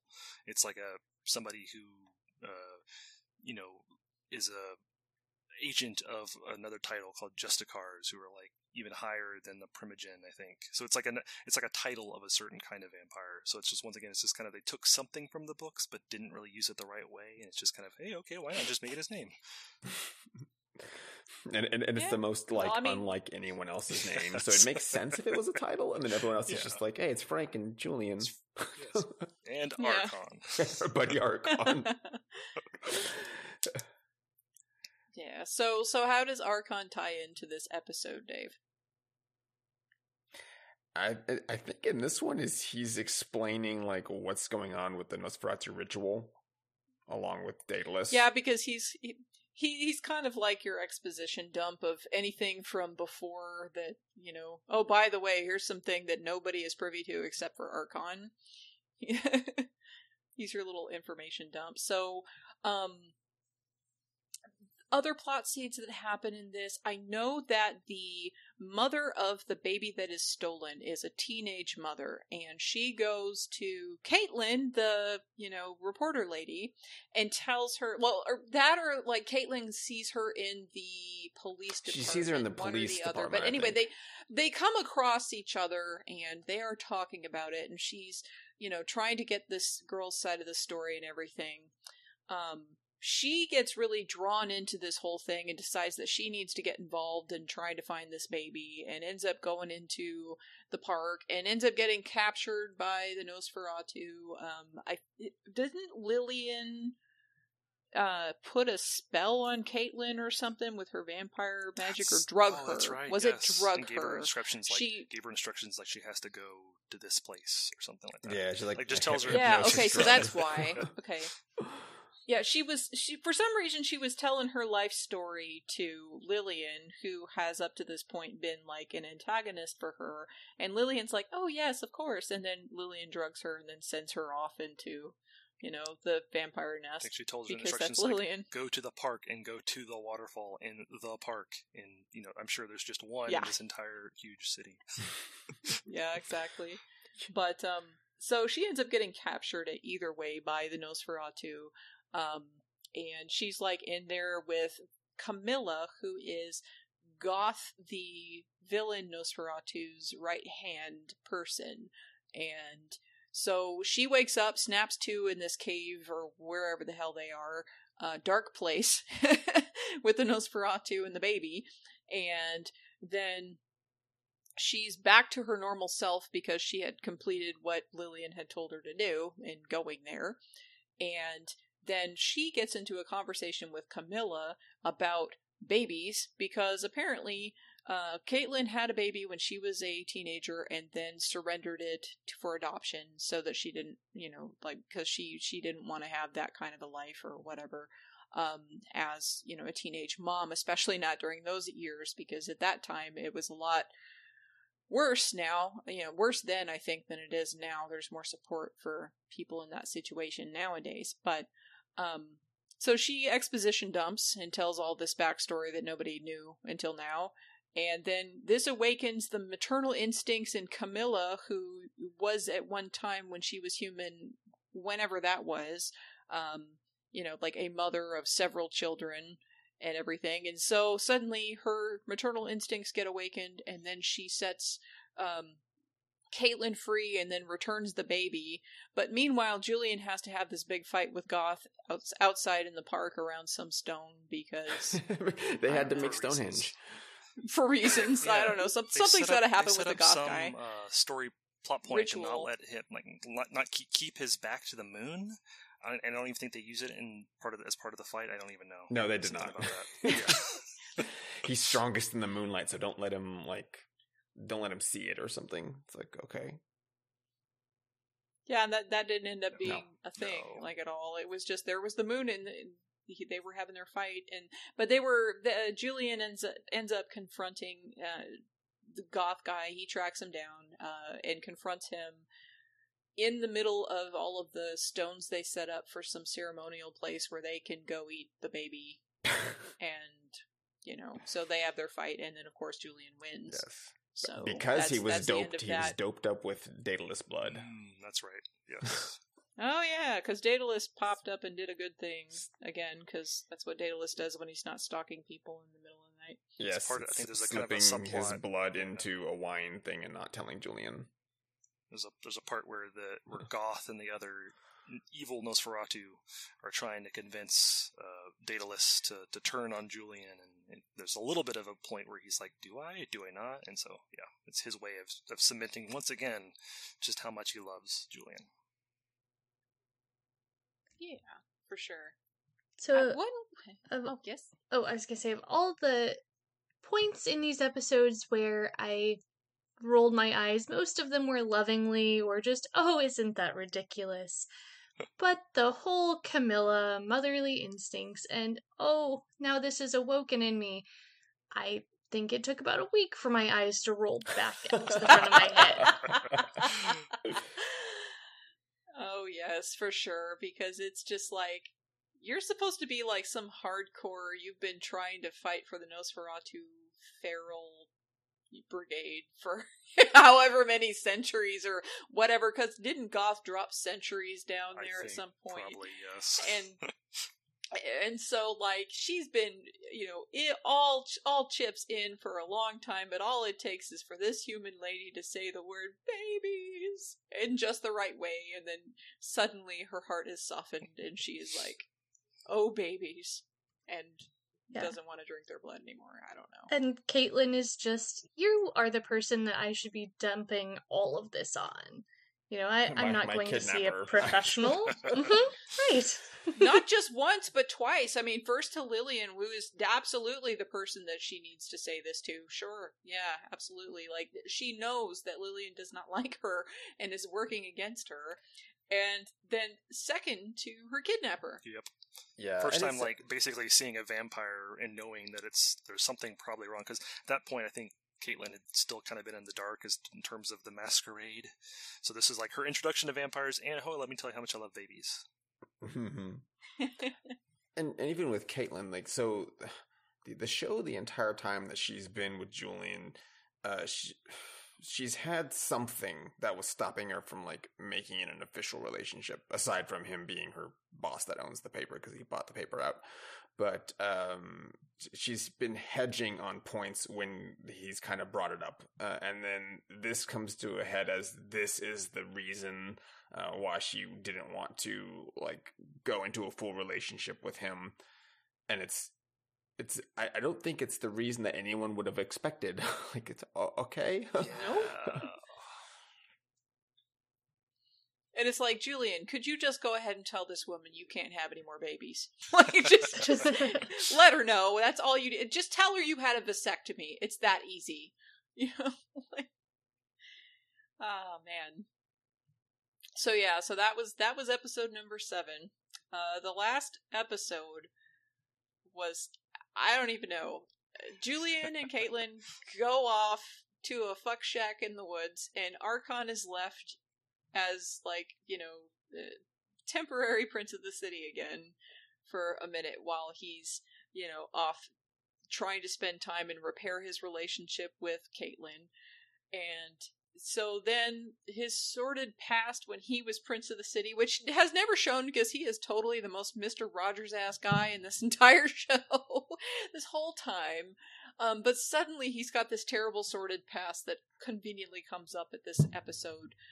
And he's got people who have personal vendetta against him because of, you know, things that he did as prince. And he had Julian at that time as his enforcer doing his dirty work. So these people want to kill Julian on account of Archon's decisions and his activities as prince. And so here's Julian out in the woods with Caitlin, having no idea that people are trying to kill him. And then all the stuff going on in the city when these people show up and they're like, and now we're going to take over. The end. So, yes. Does anybody have any clear way of summarizing all of the various things that happened in this episode? That's a lot. Because yes, it's a lot. Cash did a bad job. As always. That can sum up the entire series, basically. Notice how anytime any action happens, it's never Cash doing it. He's there, but he's just there to like. He's there. Look pouty. He's there, but he doesn't ever have an act. Like, he doesn't actually do any bodyguarding. No, and he was sent on tasks, and he just like forgets about it or something halfway through. Well, I know there's a scene where the people with the personal vendetta against the Archon come and stab Julian, and yes. Just him getting stabbed once, or no, I think they also have a wolf battle. That's what it is. They turn into wolves and have a wolf fight in the woods, and it weakens Julian so much that he's so sick, and Caitlin turns into helping him mode and starts trying to nurse him back to health. But, you know, lo and behold, what does he need? What does a vampire need? Blood. Sunlight. Oh, wait. Yes. Oh, yes. That too. It obviously can't hurt. Lots of wine. Obviously, we've seen in the show that doesn't hurt him. But I think, if I remember correctly, that she does finally. He doesn't want to because he's trying to keep himself from having to do that thing. But then ultimately he relents and he takes a bit of Caitlyn's blood, and that is what gives him his strength back to save the day, basically. Kind of, sort of. Or at least save themselves. Yeah, Archon still dies in the end of this show, though. For no reason. Much to my chagrin. He just was tired, I guess. He's been... It's that your wardrobe just didn't fit with the rest of us, so he had to go. Yeah, he kind of pulls like an Obi-Wan Kenobi, where he's going to have a gunfight and then he just puts his gun down and is like, okay, and then gets shot. It's like, what? Why is this even happening? Yeah. Aside from he should have left a long time ago, because I think in the very beginning he's like, yeah, I'm going to go west or whatever the equivalent is. Like, I'm piecing out, and then he just stays there. I know, like, he says in the beginning of the show he was going to go away, and that's why Julian's like, oh, I'm going to miss you, old friend, and there was a whole scene devoted to saying goodbye, and then he just it's like, I just was hanging out with his sweater. I was just going to go to the study, Julian. I'm just going to sit and have some cognac and read a book. Hang out in these awesome cardigans. Yep. I know. It's just pretty awesome. So another thing, So Archon dies. Julian almost dies, but then he ends up, surviving and resuming his rule or whatever. And that's like the end of the show. That was it. But one thing that we didn't mention was after Sasha's bent of being Bruja, I'm gonna go rob the Triad, she gets over that, and then she breaks up with Cash at some point and is like, I just don't like you, 'cause I'm a Bruja. And then he's like, no, we can make it work, even though before he was like, we can't love each other because I'm Gangrel and you're Bruja. But now he's singing a different tune when she leaves him. And then, I don't know, then she goes back to loving him again. And then, I don't know what's going on. They're back and forth all the time about whether or not they want to adhere to their vampire clan rule or if they want to just love each other and ignore it. And I don't know. Did they end on a "we love each other" note, or were they back to not loving each other again? I can't remember. I think they did, because they keep going like, or even when she said "let's break up," she walked away with that one blood tear, so you knew she was like lying she was feeling bad, because vampires cry blood like only when it's important emotion. I have some memory. Like the last memory I have of either of them is that another chance for Cash to mess up is that like they're keeping watch for somebody outside of Julian's mansion, and then Sasha shows up and Cash is like, "Oh hey," and that causes somebody to get killed or something. So it was once again. Oh yeah, I remember that. Yeah. Another excuse for Cash to be like, "Oops, can't do my job." that was the one during he completely failed his job, because that's when Julian was going to be assassinated. That's right. He walked away to go meet with Sasha in the backyard, and the dude that he left, Bob or something, just gets his head cut off. Yes. Yes. Oh man. Oh, Cash. Yeah. So that Desiree, what did you think about this very final episode where so many random things are going on? Well, so we also didn't mention how things end up with Caitlin and Julian, because he is... Whatever ended up happening with them at the very, very end. So he is supposed to either kill her or embrace her, right? Like, that's vampire rule. You either kill or embrace humans. And he's like, nope, I'm not gonna take that. I'm gonna pick option C and wipe her memory. Yes, I remember that now. You're right. That he did wipe her memory. But was it her memory of everything, or was it just the memory of just him being a vampire and what happened in the cabin? I thought it was what happened in the cabin, right? Yeah, I think it was just what happened in the cabin, because that was the only thing where it was definitive that he was a vampire. I mean, she obviously could have and should have put the pieces together much sooner. Yeah, but there's no Archon to let him know that he's endangering the masquerade yet again. So, what are they gonna do now? Yeah, no, we'll never know. They had to end the show, for sure, but... Yeah, just the, normal, non-consensual memory wipe. Yep, for sure. So this show, the reception at the time was, Sci-Fi Weekly said that this is a cross between The Godfather and Melrose Place, which is very, very appropriate, I think. The first and second episodes were allegedly very confusing to the viewers who did not understand the whole clan setup and all of that. I watched it when it was extant, but I was actually also into the video, or not the video games, the tabletop RPG. Actually, also the PC games. There were PC games at that time as well. So I was quite familiar with it. So I was like, what do you mean it was confusing? What's so confusing about it?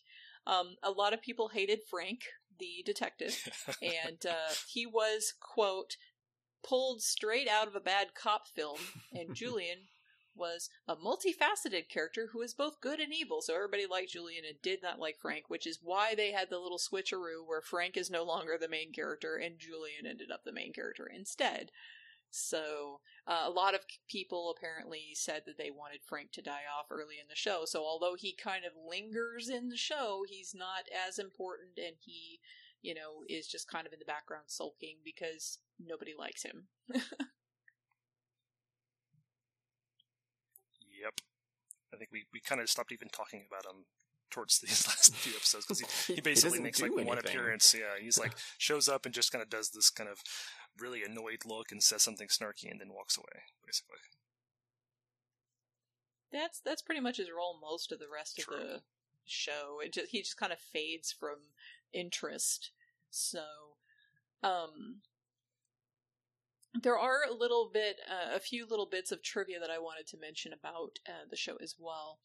The paintings that are used in the series that Daedalus paints, because he is actively always painting in Julian's basement when he's not out killing people or stalking humans, or taking in little boys. We didn't even talk about the little boy that he adopted for a while, but Daedalus is a nice vampire who tried to adopt a little boy who was being fed on by a doctor in a hospital. I don't even know when that happened. but that situation resolved itself, and that boy had terminal cancer, but he used his vampire magics and took away the cancer, and the boy was miraculously healed at the end of the episode, and he could no longer, be around that little boy because, he cannot endanger the masquerade. But the paintings that his character paints are actually originals by the guy who plays Daedalus. So that guy is actually a painter and was actually painting his own stuff, which is pretty cool. The sign outside of Lillian's club drives Dave nuts because it changes from The Haven to Haven depending on the shot, and it's always in a different font face, and so Dave, every single time the sign changes came up, color. Dave was just like, it's wrong, it's the different color, that's not the same sign, and just every time it was very upsetting to Dave. Yeah. But what was most upsetting and unfortunate to know is that the series was canceled. It had already been canceled. And then Mark Frankel, the guy who played Julian, died in a motorcycle accident just after the end of the series aired. And it was rumored that the show was canceled because of his death, but it was actually canceled before that. That just, was terrible timing as well on that part, because his character of Julian really was the show. After those first couple of episodes, Julian was really the whole show. So. Yeah, it's a shame. He was. I mean, for sure, I agree with that. That he seems to be the actor with the most, I don't know, depth to a lot of his. The script is always never great shakes, but he seems to do a lot more with it than some of the other actors, I feel like. Yeah, for sure. So, and up to the very end too. Like, he was giving it his best even to the very end, where it kind of felt like some of the other actors who have very good characters, in the earlier episodes just kind of checked out and just kind of gave up, because they're like, oh, this is going to be canceled, this is not going to live very long, and just kind of gave up. But Julian was, Mark Frankel was still playing the part of Julian up to the very end. So, but rest in peace for him. The main problem with this entire show is that it was so inconsistent, and that's just because I'm sure part of it was the confusion of the audience watching it, and that kind of reception where everybody's like, Frank is terrible, so they're like, okay, we'll make Julian, he's hot, we'll make him the main character. And then that worked out, but then they had all these different people writing it, all these different people directing it, so it didn't really have a clear voice, and after those first couple of episodes, there wasn't a clear plot line that was going, because a lot of stuff just seemed to kind of vary author to author as they went from script to script each episode. Definitely. Yeah, the tone kind of goes all over the place, it feels like, different ways, so, for sure. Yeah, they definitely have a lot of exposition-y plot dump here and there, I think, to try to combat the people don't know what in the hell is going on. And there are better ways that you could work around that. But again, only 8 episodes, not a whole lot of time or ability to put a whole lot of deep lore into it. Yeah. Yeah, and I really still feel like the first couple of episodes really had a good sense of pacing, of build up, and all of that. It was all going pretty good, I think, in those first couple of episodes, and it's just really, I think it was mostly the reception that damaged it, because once that reception was what it was, people got shuffled around and they just kind of stuck whoever on the project, to work on it because they had their contract, for however many episodes it was, the 8 episodes that they did, I guess. And that's really where it fell apart. And I think if they had tried to air that, first couple of episodes, again, like in a more modern time, it would have been a lot better received. People would have picked up on it and figured out what was going on a lot better. And, it probably would have been like a regular old series, at least for a bit, had it been aired during a different time. It's just like the climate of TV at that time was not really conducive to vampire shows about this kind of stuff. Yeah, it's still kind of nobody really. I was gonna say, sorry. Yeah, it was still kind of, even before serialized series were really a thing that people paid attention to. So it kind of probably hurt the idea of it having a continuous storyline. So they kind of had to try and throw in these, crazy ideas between episodes. Instead of being able to just tell one continuous story, it was not as common at that point still. That's true. Most everything was very episodic at that point, but the problem is, by the nature of the source material they're working on, you can't just drop into an episode and just know what's going on with all of the complicated things, that are happening. So.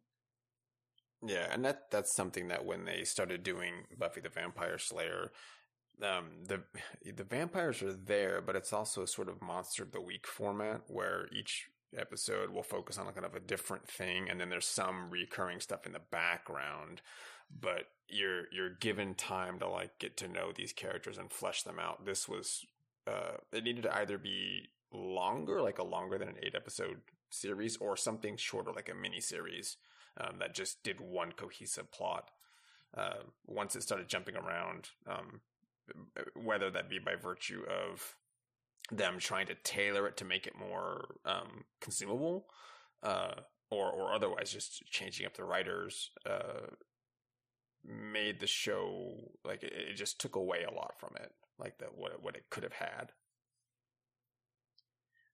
Yeah, unfortunately, I think the reason why this had a chance of being really good, which is to say the drawing on the source material of the tabletop RPG with all of its complexity and its different representations of vampires and showing different sides of, different representations from around, different types of media, like that is its potential, but it's also the reason why it flopped during that time frame, because there weren't those kinds of complex things being presented on network television at that juncture.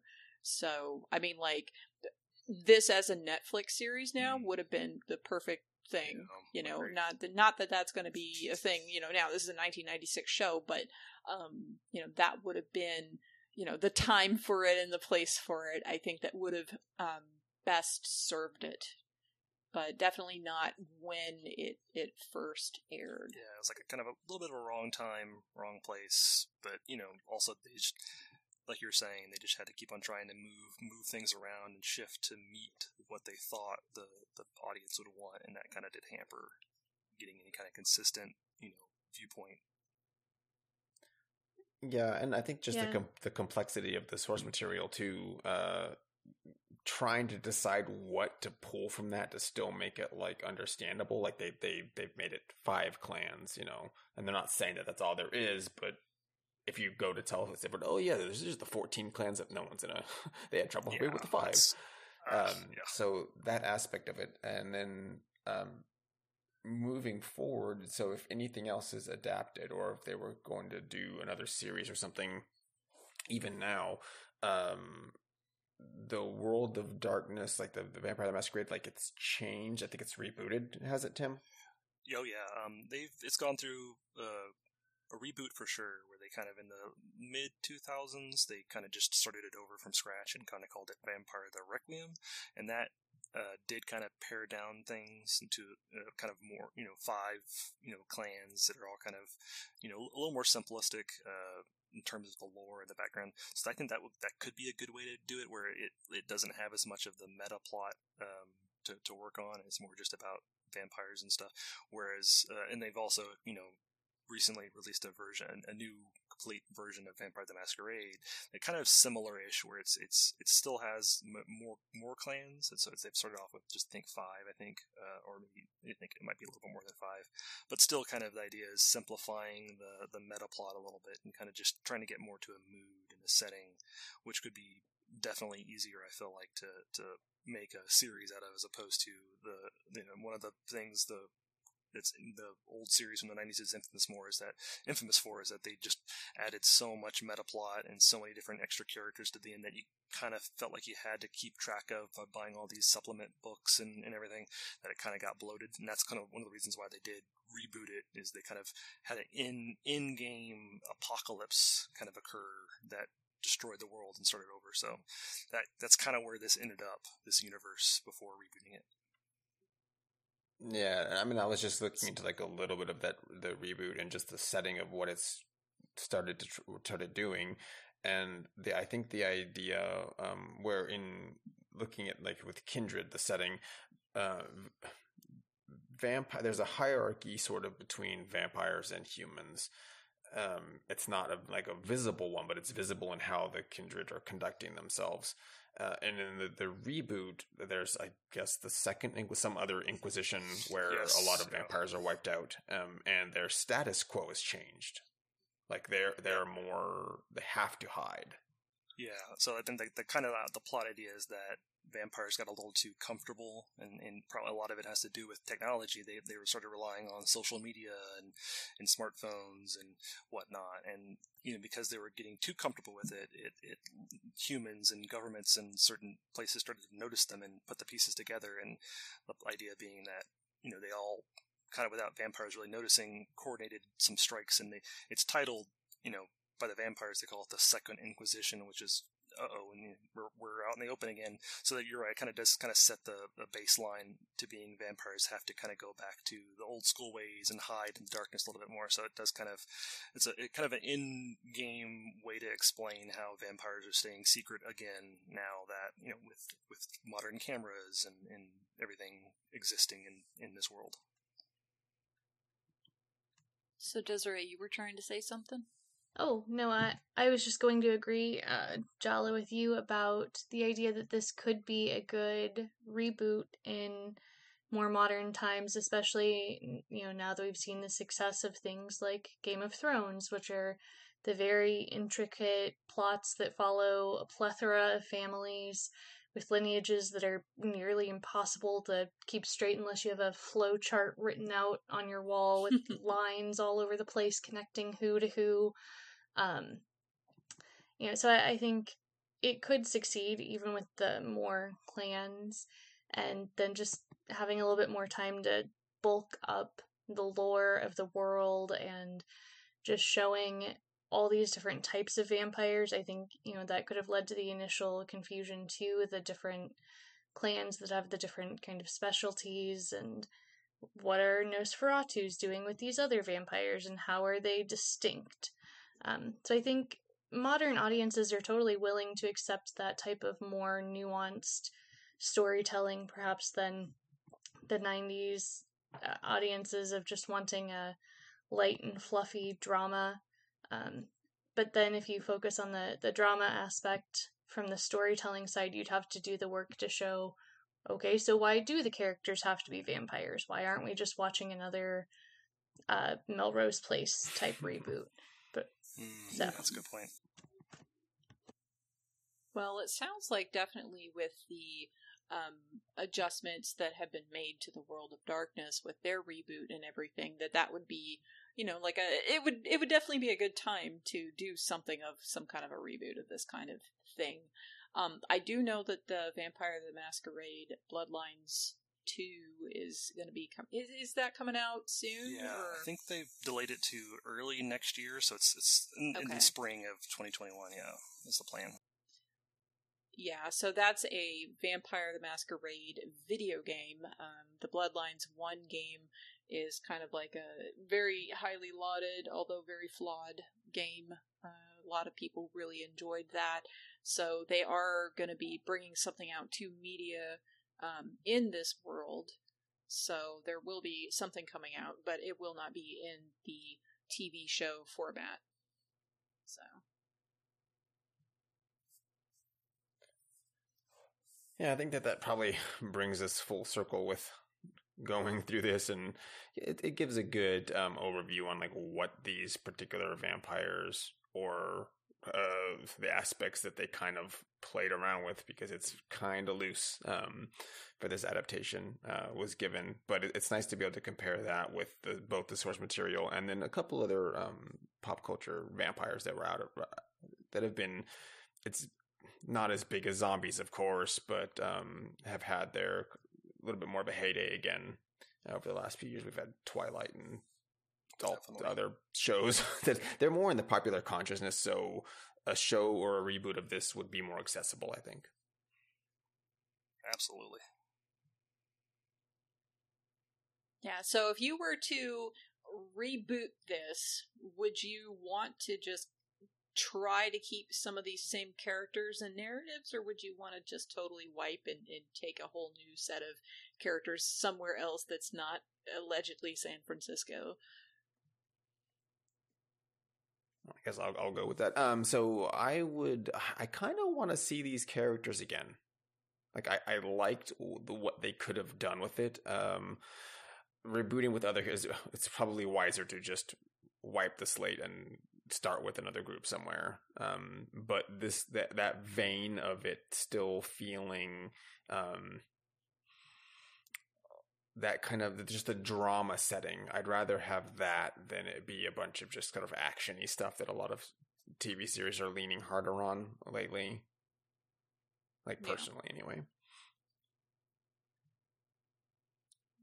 Yeah, I agree. I think that I would definitely prefer kind of a reboot, if not these characters per se, then some of these same similar situations and things. Like, I like the idea of them having a little bit more time to play with this whole last human relative of this, vampire back when he was a human, and then like the danger that it poses for her to fall in love with a vampire, and all of the different drama aspects that are developed throughout this, or at least started and maybe not worked through fully.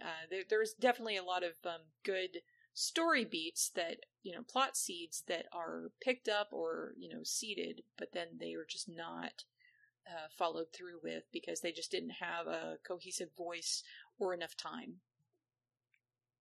Yeah, I would definitely enjoy seeing a reboot. I don't know that it necessarily has to be set in San Francisco. And I think for continuity, you could carry over at least one of the characters. Cough, cough, Daedalus. Cough, cough. Yeah.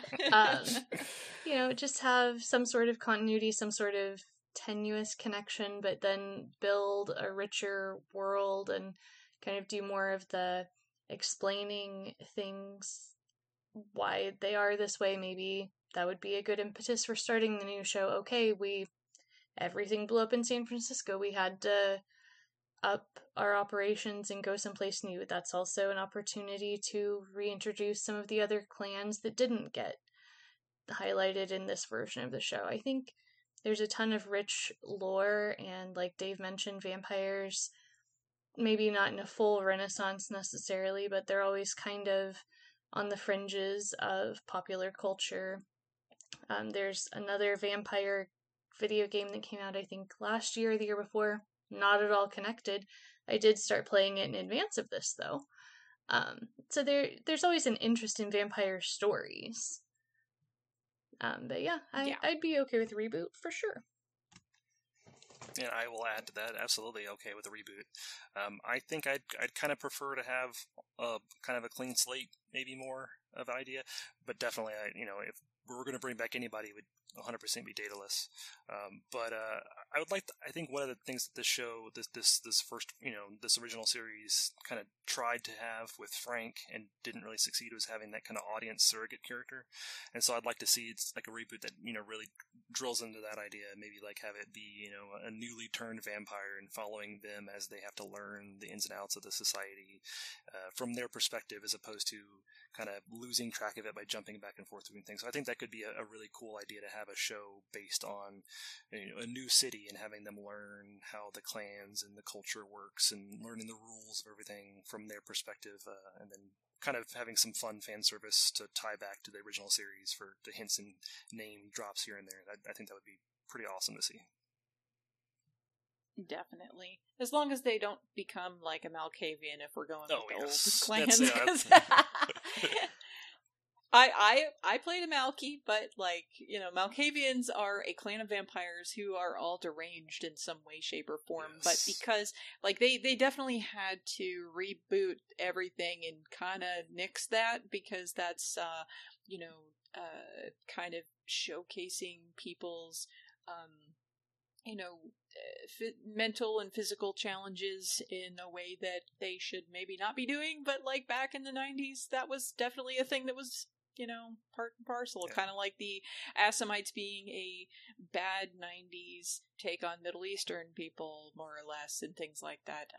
That's another reason why they had to wipe the slate. I will say, add to that, definitely had some of that 90s anti-political correctness, and they've had a few missteps with the reboot, but for the most part, you can really tell that in following some of their designer diaries and developer notes and everything, that they've tried to really be respectful to a lot of different sources, and getting some of the sensitivity writers and resources to really try and make sure that there's none of the elements in the new series have any kind of problematic parts to it. So that's something that I can tell they've themselves have said, and you kind of see that they're really trying to make an effort to not have any of that kind of side of it in this newer version. So it's nice to see.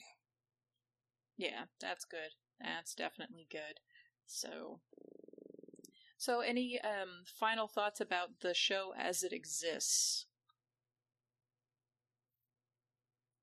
Desiree, you first. Oh, lovely, lovely, lovely.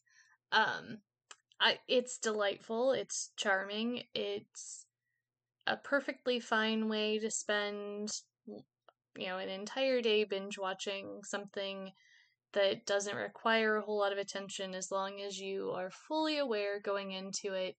You might be a bit confused about some things, like who's in which clan and what does this clan do. It doesn't matter. Just sit back and enjoy it for the good laughs that it's going to provide. Have a drink in hand. That's my extra little bit. That does seem to help. There were definitely some what you drinking tonight, guys, going on. So, Tim, what about you? Wrap up thoughts about it? Sure. I mean, I had a blast. I haven't laughed as hard in a long time as I have during some of these episodes with you guys. And kind of just to sum it up, Cash is actually the worst. He's terrible at his job, and but extremely entertaining at how terrible he is. And I'm very glad that we watched this all as a group. It's been a lot of fun. Awesome. I think for my part, definitely, I had a lot of fun coming back to this, and I'm glad that I could drag all you guys in to see all of the ridiculousness that I remembered from however long long ago it was that I first saw it, and then just kind of reliving some of this and going, wow, that's so 90s, and just kind of laughing at how ridiculous some of this fell out to be. As much as as everybody's mentioning laughing, because there's a lot of, joy to be had, as well as just like, boy, some of this is trash,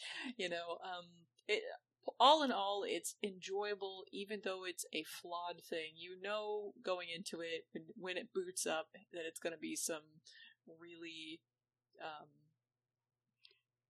definitely Melrose Place type drama going, and it's going to be some good fun though. So as much as it's a weird little series that maybe not everybody knows about, it's definitely something that is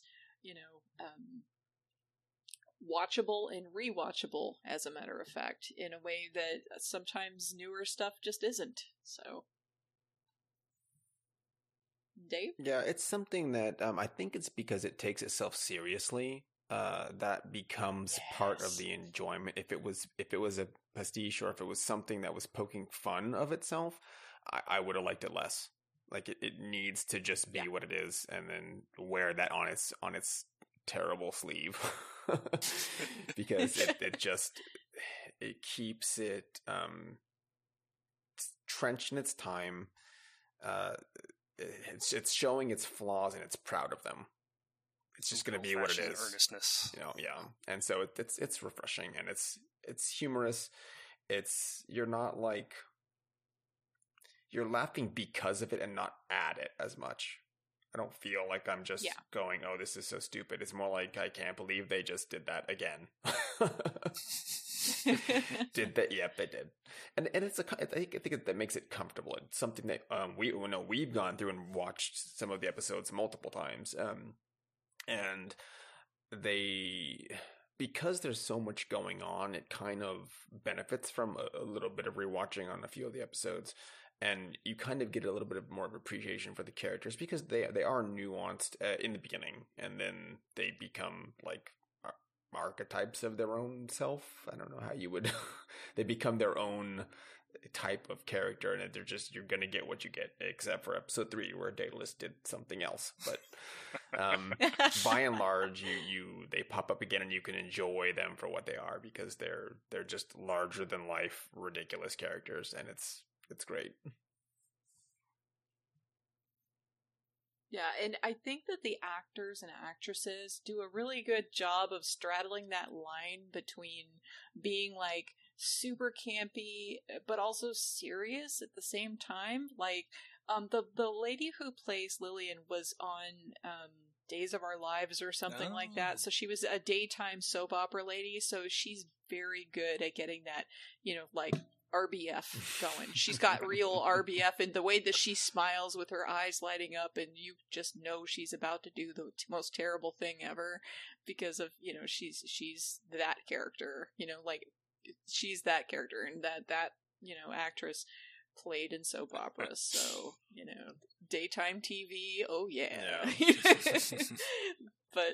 But they all carried their characters, really well until, like towards the end, that they all knew that it was coming, but at the same time, still quite a lot of fun. Yeah, and I think the other thing that we forgot about, maybe on purpose, is that you can always count on the Haven to have the worst music in the history of a club. Oh, I was gonna mention it, but then I was like, we'll end up camping out on that for a minute, because that music was just every time it came on. It ironically, as the series got worse, the music got better, and the music in the Haven was not as terrible in later episodes. But at the beginning, it's like every single episode, oh god, what is this? Just some kind of weird smooth jazz synth stuff. Yes. Yeah, it turned into a game of like, what do you think they're going to play this? Oh, yep, that's pretty bad.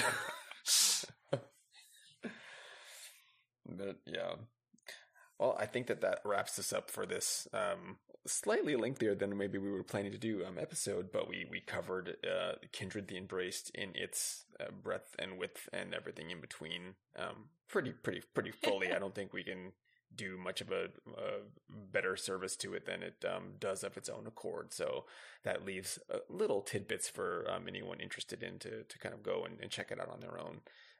Since we didn't do every play-by-play bit, and we obviously forgot little parts because there's just so much going on in these episodes. But they're fun for what they were, and that's a nice cross section of different vampires too. There's a few library scenes where Frank is doing research, and the illustrations they make it into like the opening credits. So that part's a little bit of fun, and I wish there was more exposition spent on that, because there's so much history and richness to these different clans that they just really didn't get into.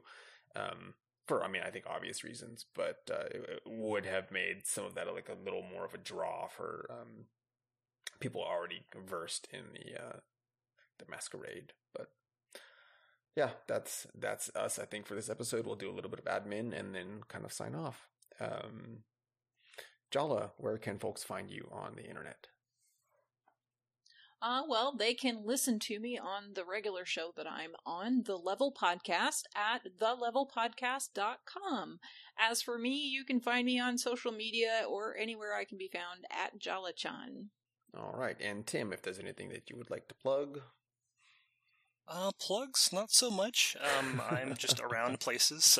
I haven't really been working on anything myself, but if you want to find me on Twitter, you can find me at I forgot my own username. What I'm actually at. Oh, so it's going to be at frothy_ham on Twitter. All right. And Desiree, how about yourself? I am terribly uninteresting in my post-grad school life. But I am at DNeyens, and that's NEYENS on Twitter. All right. Well, I'll have those up in the show notes. I am on Twitter as well at Sentinot_plus, which is always in the notes because I never feel like spelling it out on the podcast.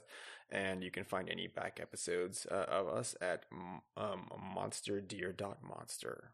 I always try to add a .com, but no, I picked monster. Yes, so it was great having everyone here. This was a lot of fun, and I really enjoyed spending the time not only to watch these in the first place, but to kind of reminisce over the shenanigans that were going on in this show. Yeah. It was good.